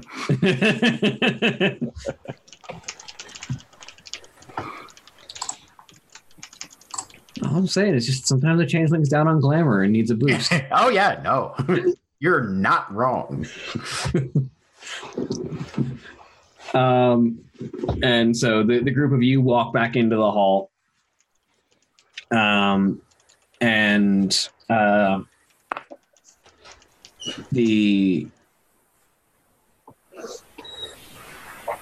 werewolves don't seem to notice you enter. In fact, Jack kind of looks around. Well, either they're just going to wait for the deal to be over, or they're going to start setting up bombs. One or the other, that is correct. That is pretty much the two options. He's a smart one. Can okay, so this is really weird for Paul because he doesn't know what the hell is going on. Yeah. I think Paul will say in response to that, well, we've had a chance to discuss the situation, and I believe we'll be joining you if we may. All right, so he low profile. He needs to make a chance die roll to see if he even heard that. Nina's like, nope, that's not a 10. dude, we're hidden, all of us. Paul was not proceeding sort of in the wind of the Fae. So he's just next to Eamon. Yeah, exactly. And so he assumed what Paul is still thinking is that, okay, well, he'll give one of his coins to either Nina or Astrid, and then we'll hang back and kind of watch from outside. He has Nina's already has her phone out and has record pushed. No response to Paul's. No, yeah. So he kind of looks over his shoulder at the bald one. Reno, go and check everywhere and see if you can see any signs of anyone setting bombs up, please. Paul says, "Look, we had a discussion about this again. Remember the whole building trust concept? Nobody's saying anything. I literally just said something in character." What did you say in character? I said, you realize they can't hear you. Oh, no, I mean, yeah, I heard that, but Paul's thinking is, well, I'm not under the guise of the Fae. Nina must not realize that. I'm not going to give her away by saying anything back, which is why he didn't respond. Then she says again, Paul, they can't hear you. Needs to make another chance die roll. That's a 1. He can't hear a damn thing. Dramatic failure. Paul looks over and says, Look, Jack doesn't get to make another roll for the rest of this scene because he got a dramatic failure on that chance roll.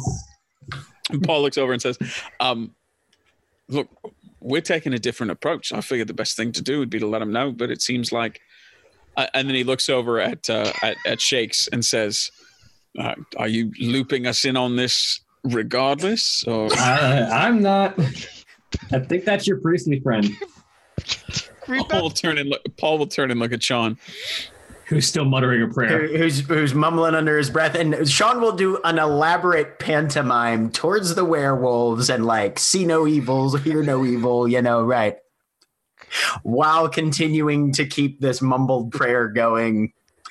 And then he walks over to Jack Cross, double birds him right in the face, and then walks away. Paul pinches the bridge of his nose. While doing so, he says, the entire time while he's flipping the double birds. Blessed be our Lord in heaven, hallowed be thy name. Paul's just going, look, the next time somebody is going to cast some sort of bloody spell on me, just let me know ahead of time. I feel like a right ass. It's okay. Only the people who are going to be around you for a long period of time afterward and can mock you relentlessly about it saw it. Those are the only people. Good thing I've aged out of caring about that sort of thing. All right, so I guess and then he kind of trails off and he says, wait, is this nobody can see me, or is this just the otherworldly lot? I can still see you, so presumably anyone who was around when you started doing that can see you. Paul considers more and he says, look, after this whole thing, it sort of leans in again to Sean and says, Eamon. we get this wrapped up. What? You said Sean, it's Eamon. Okay. Wait a minute. Okay, no, wait. Jack's character is Eamon. Because Jack said Sean earlier. Yeah. He was talking to his brother. Yes, I was talking to my brother on the walkie-talkie. Right, that's what got me. Okay, that's what got me. Okay, that's sorry. why. Right. I thought I had it wrong before. All right. So Paul leans into Eamon and says, "Look, after we get this whole Terminus tendency incident wrapped up, are you available on sort of for some jobs? Schedule? Are you willing to freelance?" It'll be an E. Eye roll, shrug, still praying. because I can think of a lot of valuable religious artifacts that are in decidedly unholy hands. That gets you an eyebrow. All right, we'll talk later. I can see you're otherwise occupied, let's say.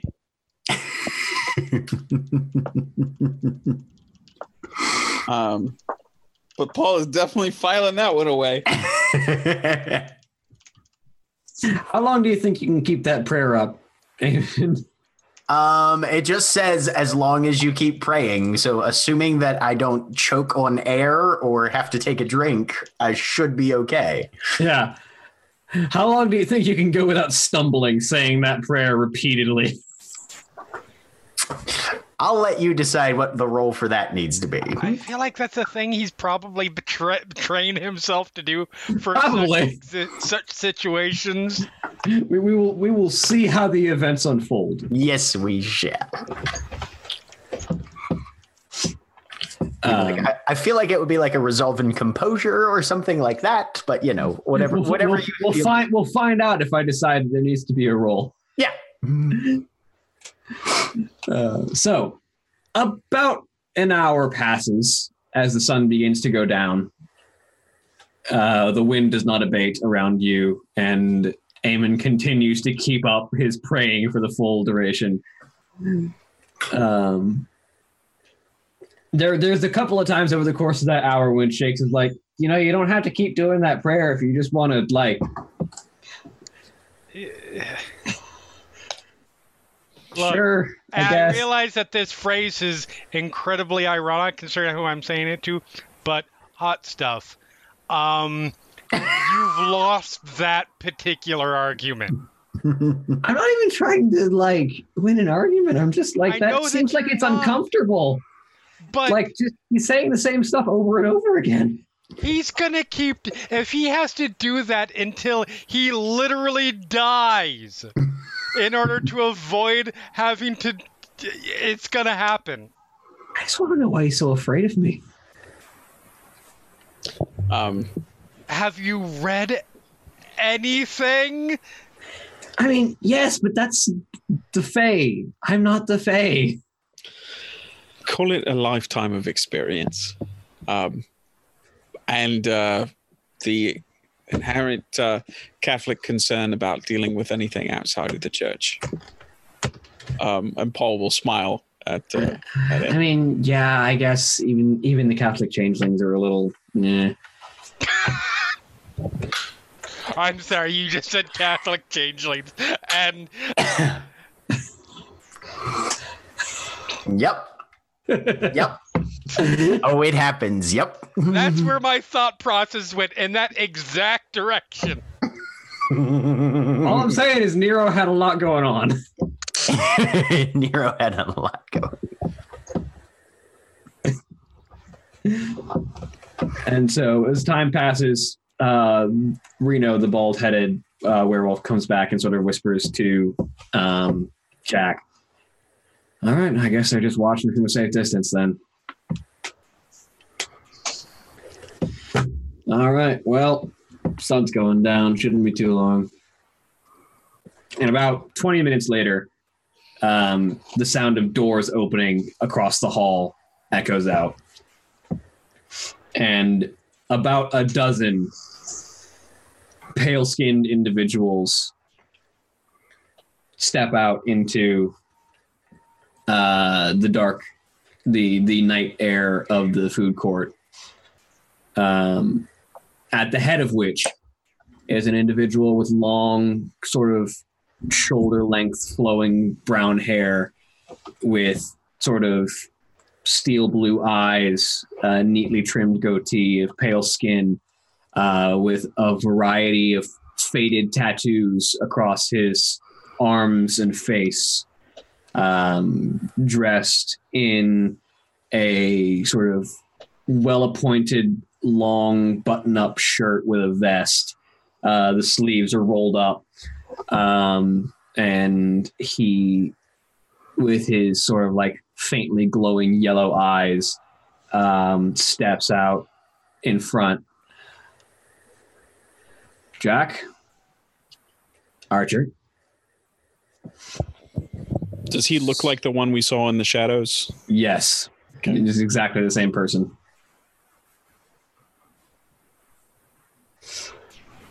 And the two of them sort of step close so that they can hide their voice from people who are up in the rafters who might be listening in. But you guys are in the same room. You're about 10, 15, maybe 20 feet away. And even the howling wind doesn't keep the sound from reaching you.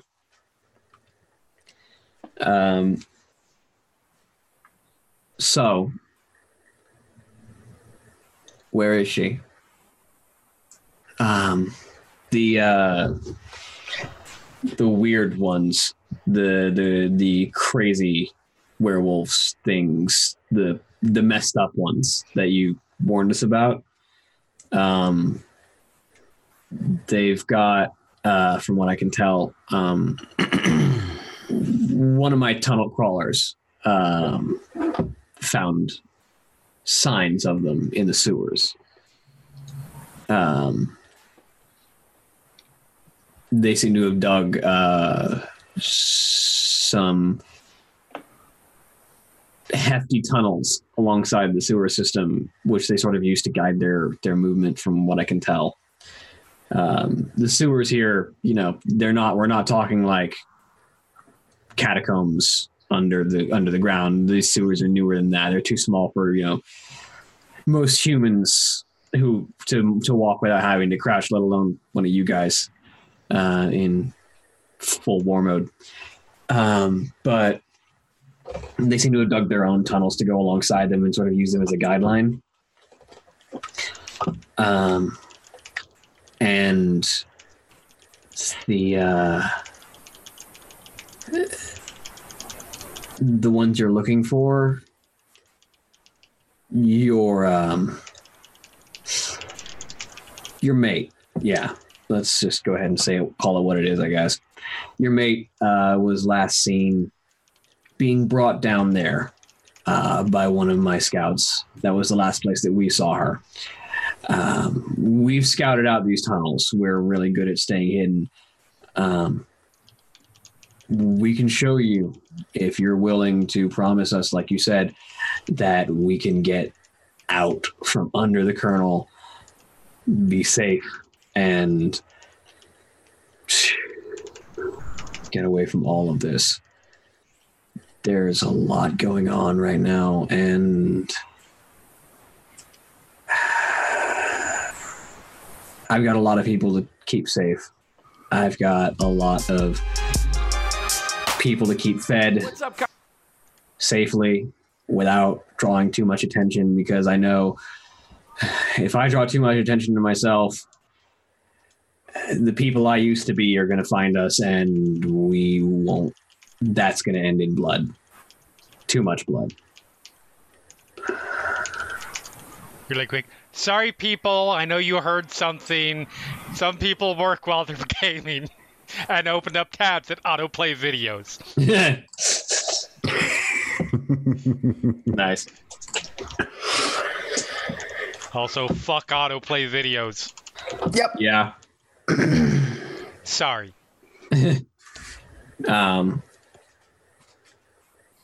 And Jack kind of, yeah, they've been poking their nose around with us too, but I get that.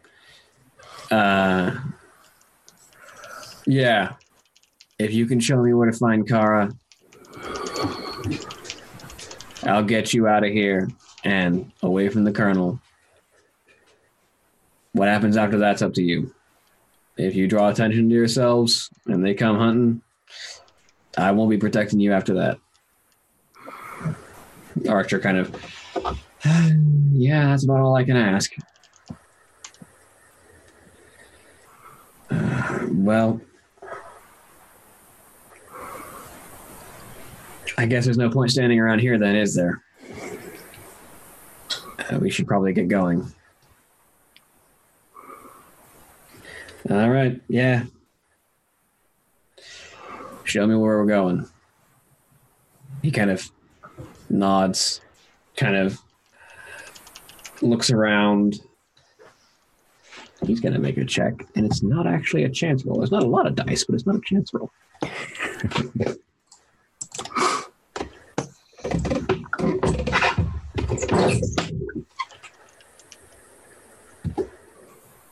Nope. He kind of looks around, doesn't seem to see anything out of place. All right, yeah.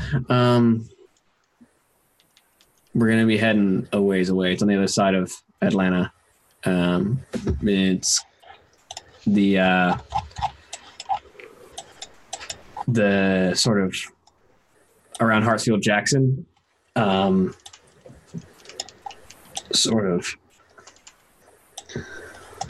I do have one thing I want to do before they all leave. Yeah? I want to try to put one of my coins into Archer's pocket. Make a dexterity larceny. Okay. And I want to try to slip a grenade in. No, I'm kidding. Can I... the Fallout reverse pickpocket maneuver. I was gonna refer to it as Mulcahy style prank, but sure. Yeah. So I have a specialization in pickpocketing, so I add +1 from that, right? Yep. And then anything from being magically invisible. Nah. 2 success. You put the coin in his pocket.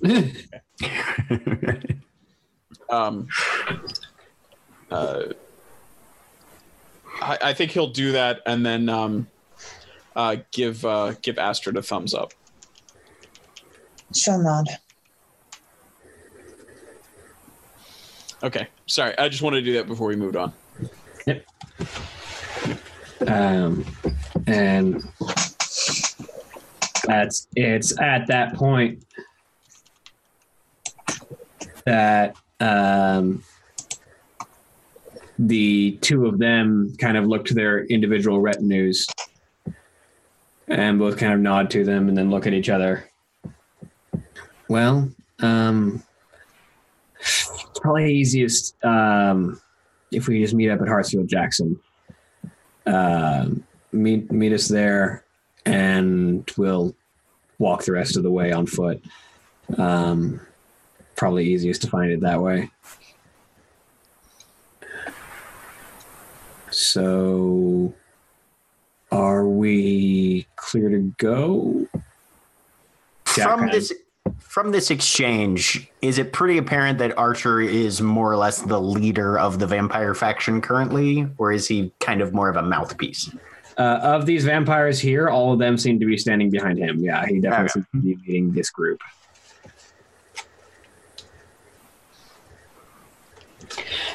So are we free to go? Jack kind of looks around. Everything looks clear. My boys tell me there's no sign of tampering around. Nobody seems to have messed with anything.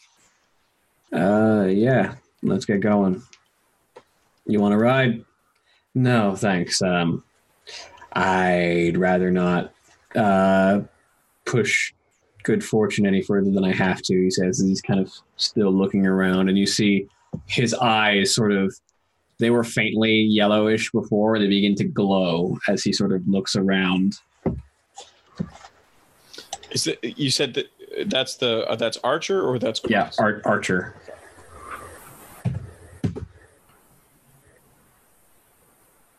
Does as damn. As his eyes begin to glow, he looks around and then freezes. Who's he staring? And his head just kind of slowly turns and locks eyes with Eamon. Eamon, who is, because this is a food court, right? Yeah. Has been sitting at a table, like in a chair, playing with an old, like, lunch tray, more or less. Murmuring under his breath the entire time. And now this vampire is basically eyeballing him. Would my eye make that any harder for him? Let me see. What does Eye of Hubris do for you? 1 second. I need to read that again. I think it specifically interferes with werewolves and mages, but I mean, it depends on, is this magic that he's using? Let me check here real quick. My guess is Enter the vigil. But actually, and this is a case where both in character and out of character, I just don't know a heck of a lot about vampires in this out system. of character, probably not, unless he's using thaumaturgy. Thaumaturgy works sort of like magic in the crossover stuff that they've done. Disciplines aren't really the same. Yeah, no, it's not enough. It's not magical enough to be affected by the Eye of Hubris.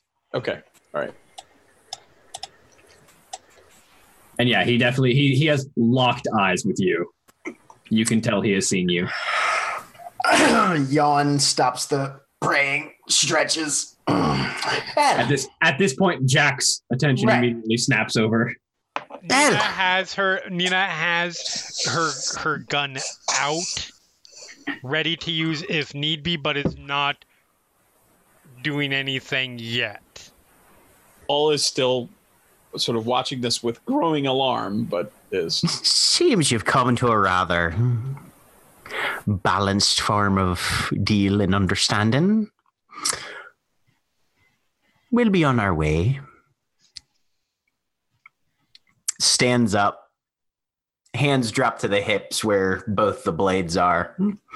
Unless anybody has any further questions for those who are representing the greater population of the area. Archer kind of looks at you for a minute. Oh. I've seen you before. That you probably have. And Your sister says hello. I look over at I'm sure she does. Shakes. Drop the effect on me. All you have to do is step out of the wind. Thump. You step out of the wind, and suddenly everyone turns and sees you as well. Sup, motherfuckers? I just, for the record, I just rolled two successes on trying not to be seen in a normal way. Yeah, no. That's what she's just trying to provide our erstwhile cleric with some backup. As Paul, meanwhile, sort of slides under the table.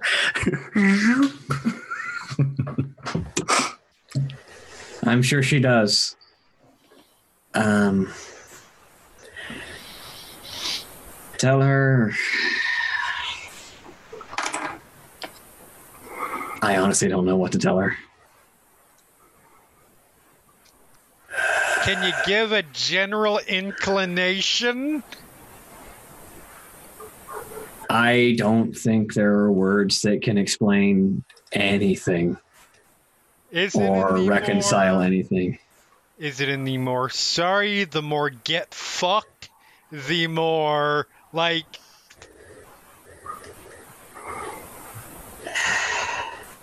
I mean, you know the woman. She's going to ask us questions when we get back to her. Give us at least something to carry along. I guess. Sorry. And it's never quite what it seems. At that, Astrid is going to step out. Oh. Paul's like, what are you people doing?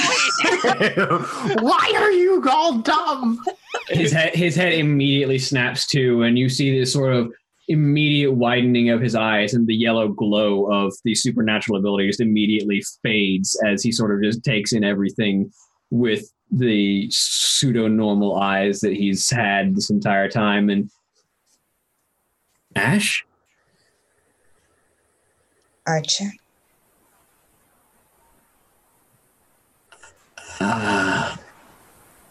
Hi. Hi. Are you gonna kill me? I honestly don't know.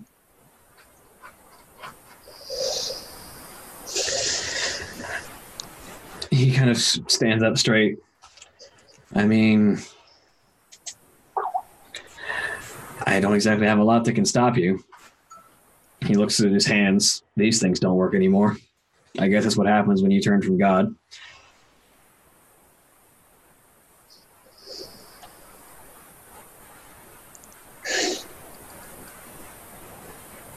Astrid is shaking at this point.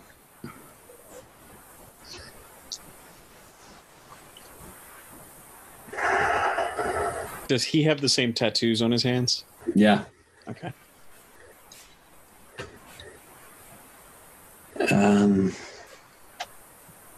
I have a duty to fulfill, but I guess you found me once, you can find me again. If you want to shoot me, talk to me, anything in between.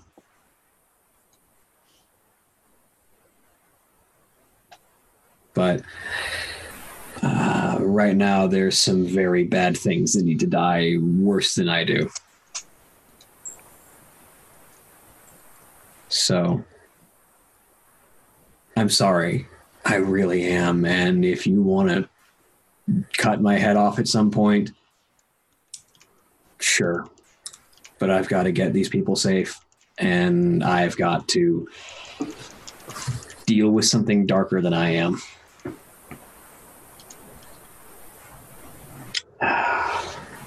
Jack, let's go. Right. And the retinues begin to turn and head out a different exit than the ones that you guys are all standing by. I wave to Jack in the... He kind of looks over his shoulder at you and kind of narrows one eye.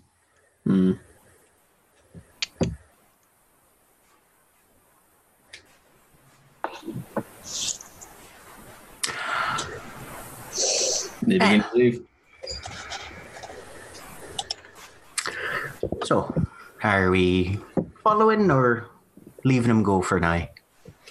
Paul tries to look nonchalant as he walks over from his hiding place, and says, "Oh shite, Sean! Don't shoot out any engine blocks." But I just found the perfect shot. I know. Yeah, they're coming out. We're probably going to need to shadow these for a bit, see where they're actually ending up. Come on back to the van. Fucking blue ball me a piece of... And squelch. Astrid, you all right? Stupid question. She'll just give a slight nod. You okay to follow him along, or do you want to maybe sit this one out? No, I'm following. All right. Then let's get on the road. So, just to be clear, because I just want to verbalize it and put it out there.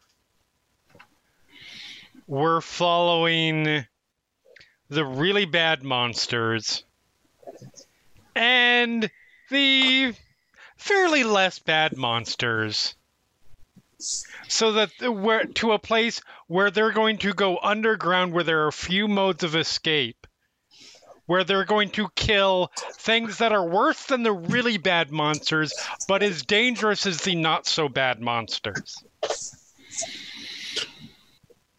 In close quarters.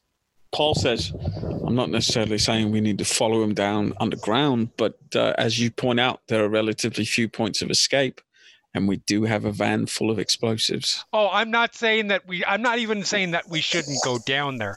I just want to make sure it's verbalized. I just want to make sure that it's verbalized for everybody, so that everybody knows what we're getting into. Oh, that's about what it seemed like it sized up to me. Right. I'm all for going down and visiting a little fucking furry on Twilight violence, but I feel I wouldn't be doing us a service if I didn't put out the practical approach here would be to follow them along, put explosives on all points of entry, and detonate them and let them tear each other apart. I have concerns about that. I'm not suggesting that that's the best approach of action, but it is a possibility. It is absolutely a possibility. It's one. I mean, Astrid, this is your game. Again, it's something that I have certain qualms with the idea of blowing up Jack and company. I don't want to blow them up. All right. Okay. My thought was more on the we follow them there, we let them go down and confront whatever it is. And if the people that happen to be left over coming out are of the persuasion that we'd rather see not walking above ground anymore, then we're probably in a better tactical position to take them out after they're coming out tired and bloody, rather than trying to find another time when we might be meeting them on more even turf. And if whatever the worst horribleness is that they're confronting down there is what comes out, at least it's had to fight its way through a whole bunch of wolves and vampires before it gets to us.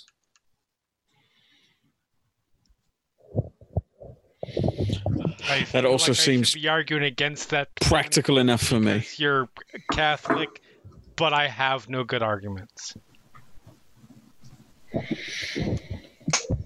Look, I'm not the one that's stupid enough to be making deals with the fair folk. And I realised that it worked out well for you, at least in the short term, but I swear to Christ, it's probably going to come back and bite you in the ass. Oh, it probably will. Actually, what it's going to do is let me get my people out of there before that all goes down. So thank you all for that help. That information was very useful. Not a problem. But yes, it is probably going to bite me in the ass at some point. Wait, your people are the ones that have Jack's mate? No, my people live in that area. My people live all over Atlanta. There's a lot of people who have been through some very bad shit. Let me just say in general, this wouldn't be a bad time for all of you to collectively to take maybe a mini break away for a while. Yeah. You want me to tell? I mean, it's only like maybe 1,000th, but 1,000th of the population of Atlanta to just up and leave. Why not put all your fair-gotten gains to use? What I'm saying is there's more people than you think there are. Less than you might fear, but more than you might think. And they live a wide breadth away from each other because we've all been through a lot of shit. And we all have different ways of dealing with that shit. I mean, and this may be my out of character misunderstanding. I thought she was talking about the people in the specific neighborhood to which the vampires and werewolves are driving.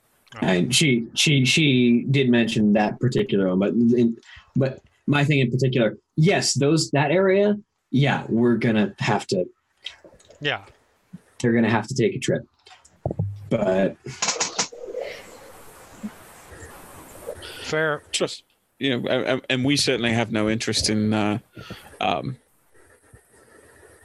anyone in the area who's not actively posing a danger to anyone else getting hurt. That said, if you do happen to know of anybody who's a particular danger to the community in that area, I would love to hear about it. I'm not just talking about, Deely or Fangy or the like. But we can talk about that later. We absolutely should. We should definitely talk about that later. Do you want my number? Yes, absolutely I do. She will give you a cell phone number. All right. I'm Shakes. Nina. Mm-hmm. It's good to know that there can be at least maybe acquaintances among the mundanes. Let's just say, let's instead call it people who recognize the value of mutual self-interest. Sure. Benefactors. For now. Let's not use that term.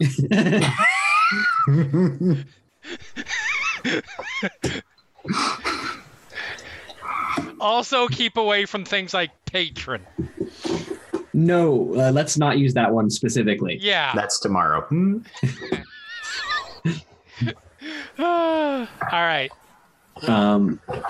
You go get your people gone. Yeah, don't worry. Unless we want you to see us, you won't know we're there. And that doesn't make me feel better. Hey, that is just like us telling the stories. We didn't have to tell you that we were going to set explosives. Right? Yeah. Like, I came here and talked to you because I wanted to try and get that olive branch. So, bye. Hopefully we'll meet again. Hopefully we'll do good business. Yeah, we'll see. And she leaves out the door that you guys came in because that's not the door that the vampires and werewolves are going to. Yes, Eamon, I know that's going to end in misery and bloodshed and tears. I am well aware. Look, when it comes to... All right, werewolves are fucking death machines, and if they're willing to live and let live, then I say we're lucky. Right. Vampires are fucking predators, but the church, and you can shove a wooden stake in them if you can get the jump. There's powers in the church that can help you with that. The fair folk are fucking crazy. They've got weird ass powers that the church can't do shite about, and wait a minute, Eamon, are you trying to tell me that the church isn't all powerful and can't deal with everything? I've never tried to portray that it does. I know. I'm just giving you a hard time. Look, all of your fundamental bullshit theology, sure, they can argue whatever the fuck they want. I'm interested in protected people, and if there's shite out there that can just sneak up and co-opt you and fucking turn you inside out and puppet master you around it, I don't want anything to do with it. Don't you think if she could have done that, she would have? I think they don't necessarily take the most practical approach to things, and they like fucking around with people for fun. I think you're probably right. But I think the puppeteers are what they're running from, Jonas says. I think that you're probably very, very right. But I think that particular one... Look, we're all at varying degrees of the definition of the term people. People have different motivations. I'm sure there are absolutely terrible ones. Just like I'm sure that there are furballs we need to put down. Or just like there are plenty of normal flesh and blood breathing, completely mundane people that need to be put 6 feet under. Oh, aye. Everything, at least I know and that I've picked up off that one, says we can at least have conversations. Well, aye, and you can have a conversation with a fucking tiger as well, but I'm less inclined to make friends with it. Look, do you think I'm making friends and not being friendly while knowing fully well that that's a very dangerous creature? Aye. Not that this isn't riveting, but are we following them? Yeah. I think actually while that conversation was going on, Paul sidles up to Astrid, reaches into the one of the pockets of his blazer and pulls out a little tin and pops it open, and it's full of little hard candies in fruit shapes, and he just silently offers it to Astrid. She refuses. Okay. He grabs one and pops it into his mouth and then puts them away and says, my own little indulgence when I'm feeling stressed. A bit of a sweet tooth, I'm afraid. But yeah, I agree with you. Let's get on the road. Valid point. Sorry. I feel like we can have further debates regarding the merits of the church versus fairies, apparently. Still trying to get my mind around that one. But while we're driving. Eamon will call Sean and make sure that they're on their way. Yep, they're on their way back to the van. I'm just waiting for the day that somebody tells me that the creature of the Black Lagoon is real, because at this point I will believe fucking anything supernatural is real if there's enough evidence to that effect. Did you see that movie, by the way? Loch Ness is a lie. Have you swam down there? Find out. What I'm saying is I'm drawing the line. Oh, fair enough. I'm just right there. That's the maximum I can take. What I'm asking is, have you actually been down that lake? I've taken a hike around the rim, and I didn't see shite, and I really hope I never do. But just Loch Ness is where I draw the line. What is on either side of that line? Sure, things that can be animals one minute and people the next, and absolutely the fair folk are real, and I just don't want anything to do with them because they scare the shite out of me. And sure, sometimes people die and then get up and start using other people as juice boxes instead. But big water monsters that are living in the bottom of Scottish lakes. That's where I draw the line. What's on the other side of that line? What's more crazy? I don't know what. I hope I never find out. A man's got to have limits, is all I'm saying. Don't have to. And for your education, I guess, Paul, from what research I can gather, changelings aren't fairies. They're people that have been really fucked up by fairies, but not fairies themselves. And do they tend to pass that along, or are they opposed to fairies? Or, you know what?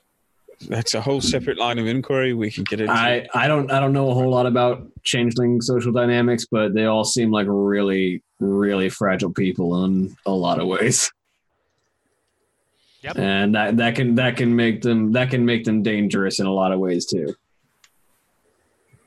Because they got some weird powers from being fucked up by fairies. I mean, you just saw. Well, no, I was going to say an average everyday teenager is potentially dangerous if backed up against a wall. And they're pretty fragile, too. At least every teenager I ever met. And at this point, Sean and Drew and Colleen are back. I was going to say, speaking of teenagers. Astrid is going to take her bike. The one that you stowed in the van? Yes. Yep. Like, she'll go to the van, but she's going to take her bike. Mm-hmm. I think I will follow you. Like in the U-Haul too. So. Oh, that's right. Because we've got you guys have a truck now too, don't you? Yes. A really, really shitty truck. Yep. But that's what the bombs are in. So somebody should be driving that. Or you can just leave it at Gwinnett Place Mall. I'm sure nobody would question it.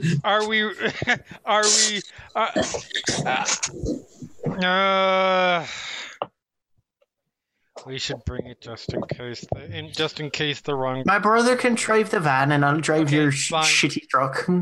Fine. Even though the steering wheel's on the wrong side. I peel out and I drive off.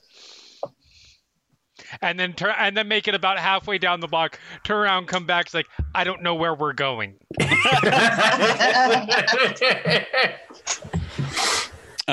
Like, Paul looks over at Eamon and says, I can drive if you'd rather drive with your brother. I don't mind. Aye, this is fine. I don't.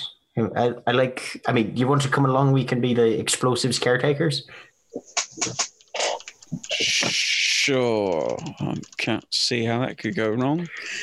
You guys, by the way, did not notice, you guys walked outside and there's no trace of shakes. Right. Which does not surprise Eamon at all. Do we, at this point, have an indication of which way the unholy cavalcade went? They said they were going to Hartsfield-Jackson Airport. Okay. Which is on the other side of Atlanta. All right. I will hop into the passenger seat of the truck and then activate my one-eyed jack, roll it over my knuckles, and put it over the remaining eye, and just tell me what to look for. See what I can spot. From within Archer's pocket, you see him sitting in the passenger seat of a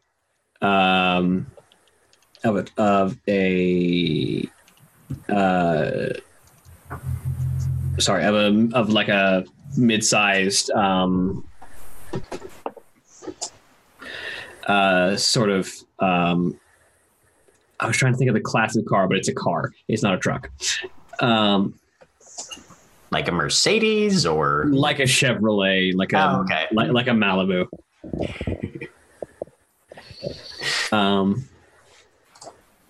And sort of sitting in the passenger seat with another individual, pale of skin with long white hair, with this sort of elegantly trimmed mustache beard, with these red eyes and this sort of like mid-Renaissance Spanish look to his outfit. Okay. This individual speaks up. This is very similar to the environment that I walked away from in Chicago. But the political scenario there was, shall we say, more dangerous, if only because of the attempted apocalypse there.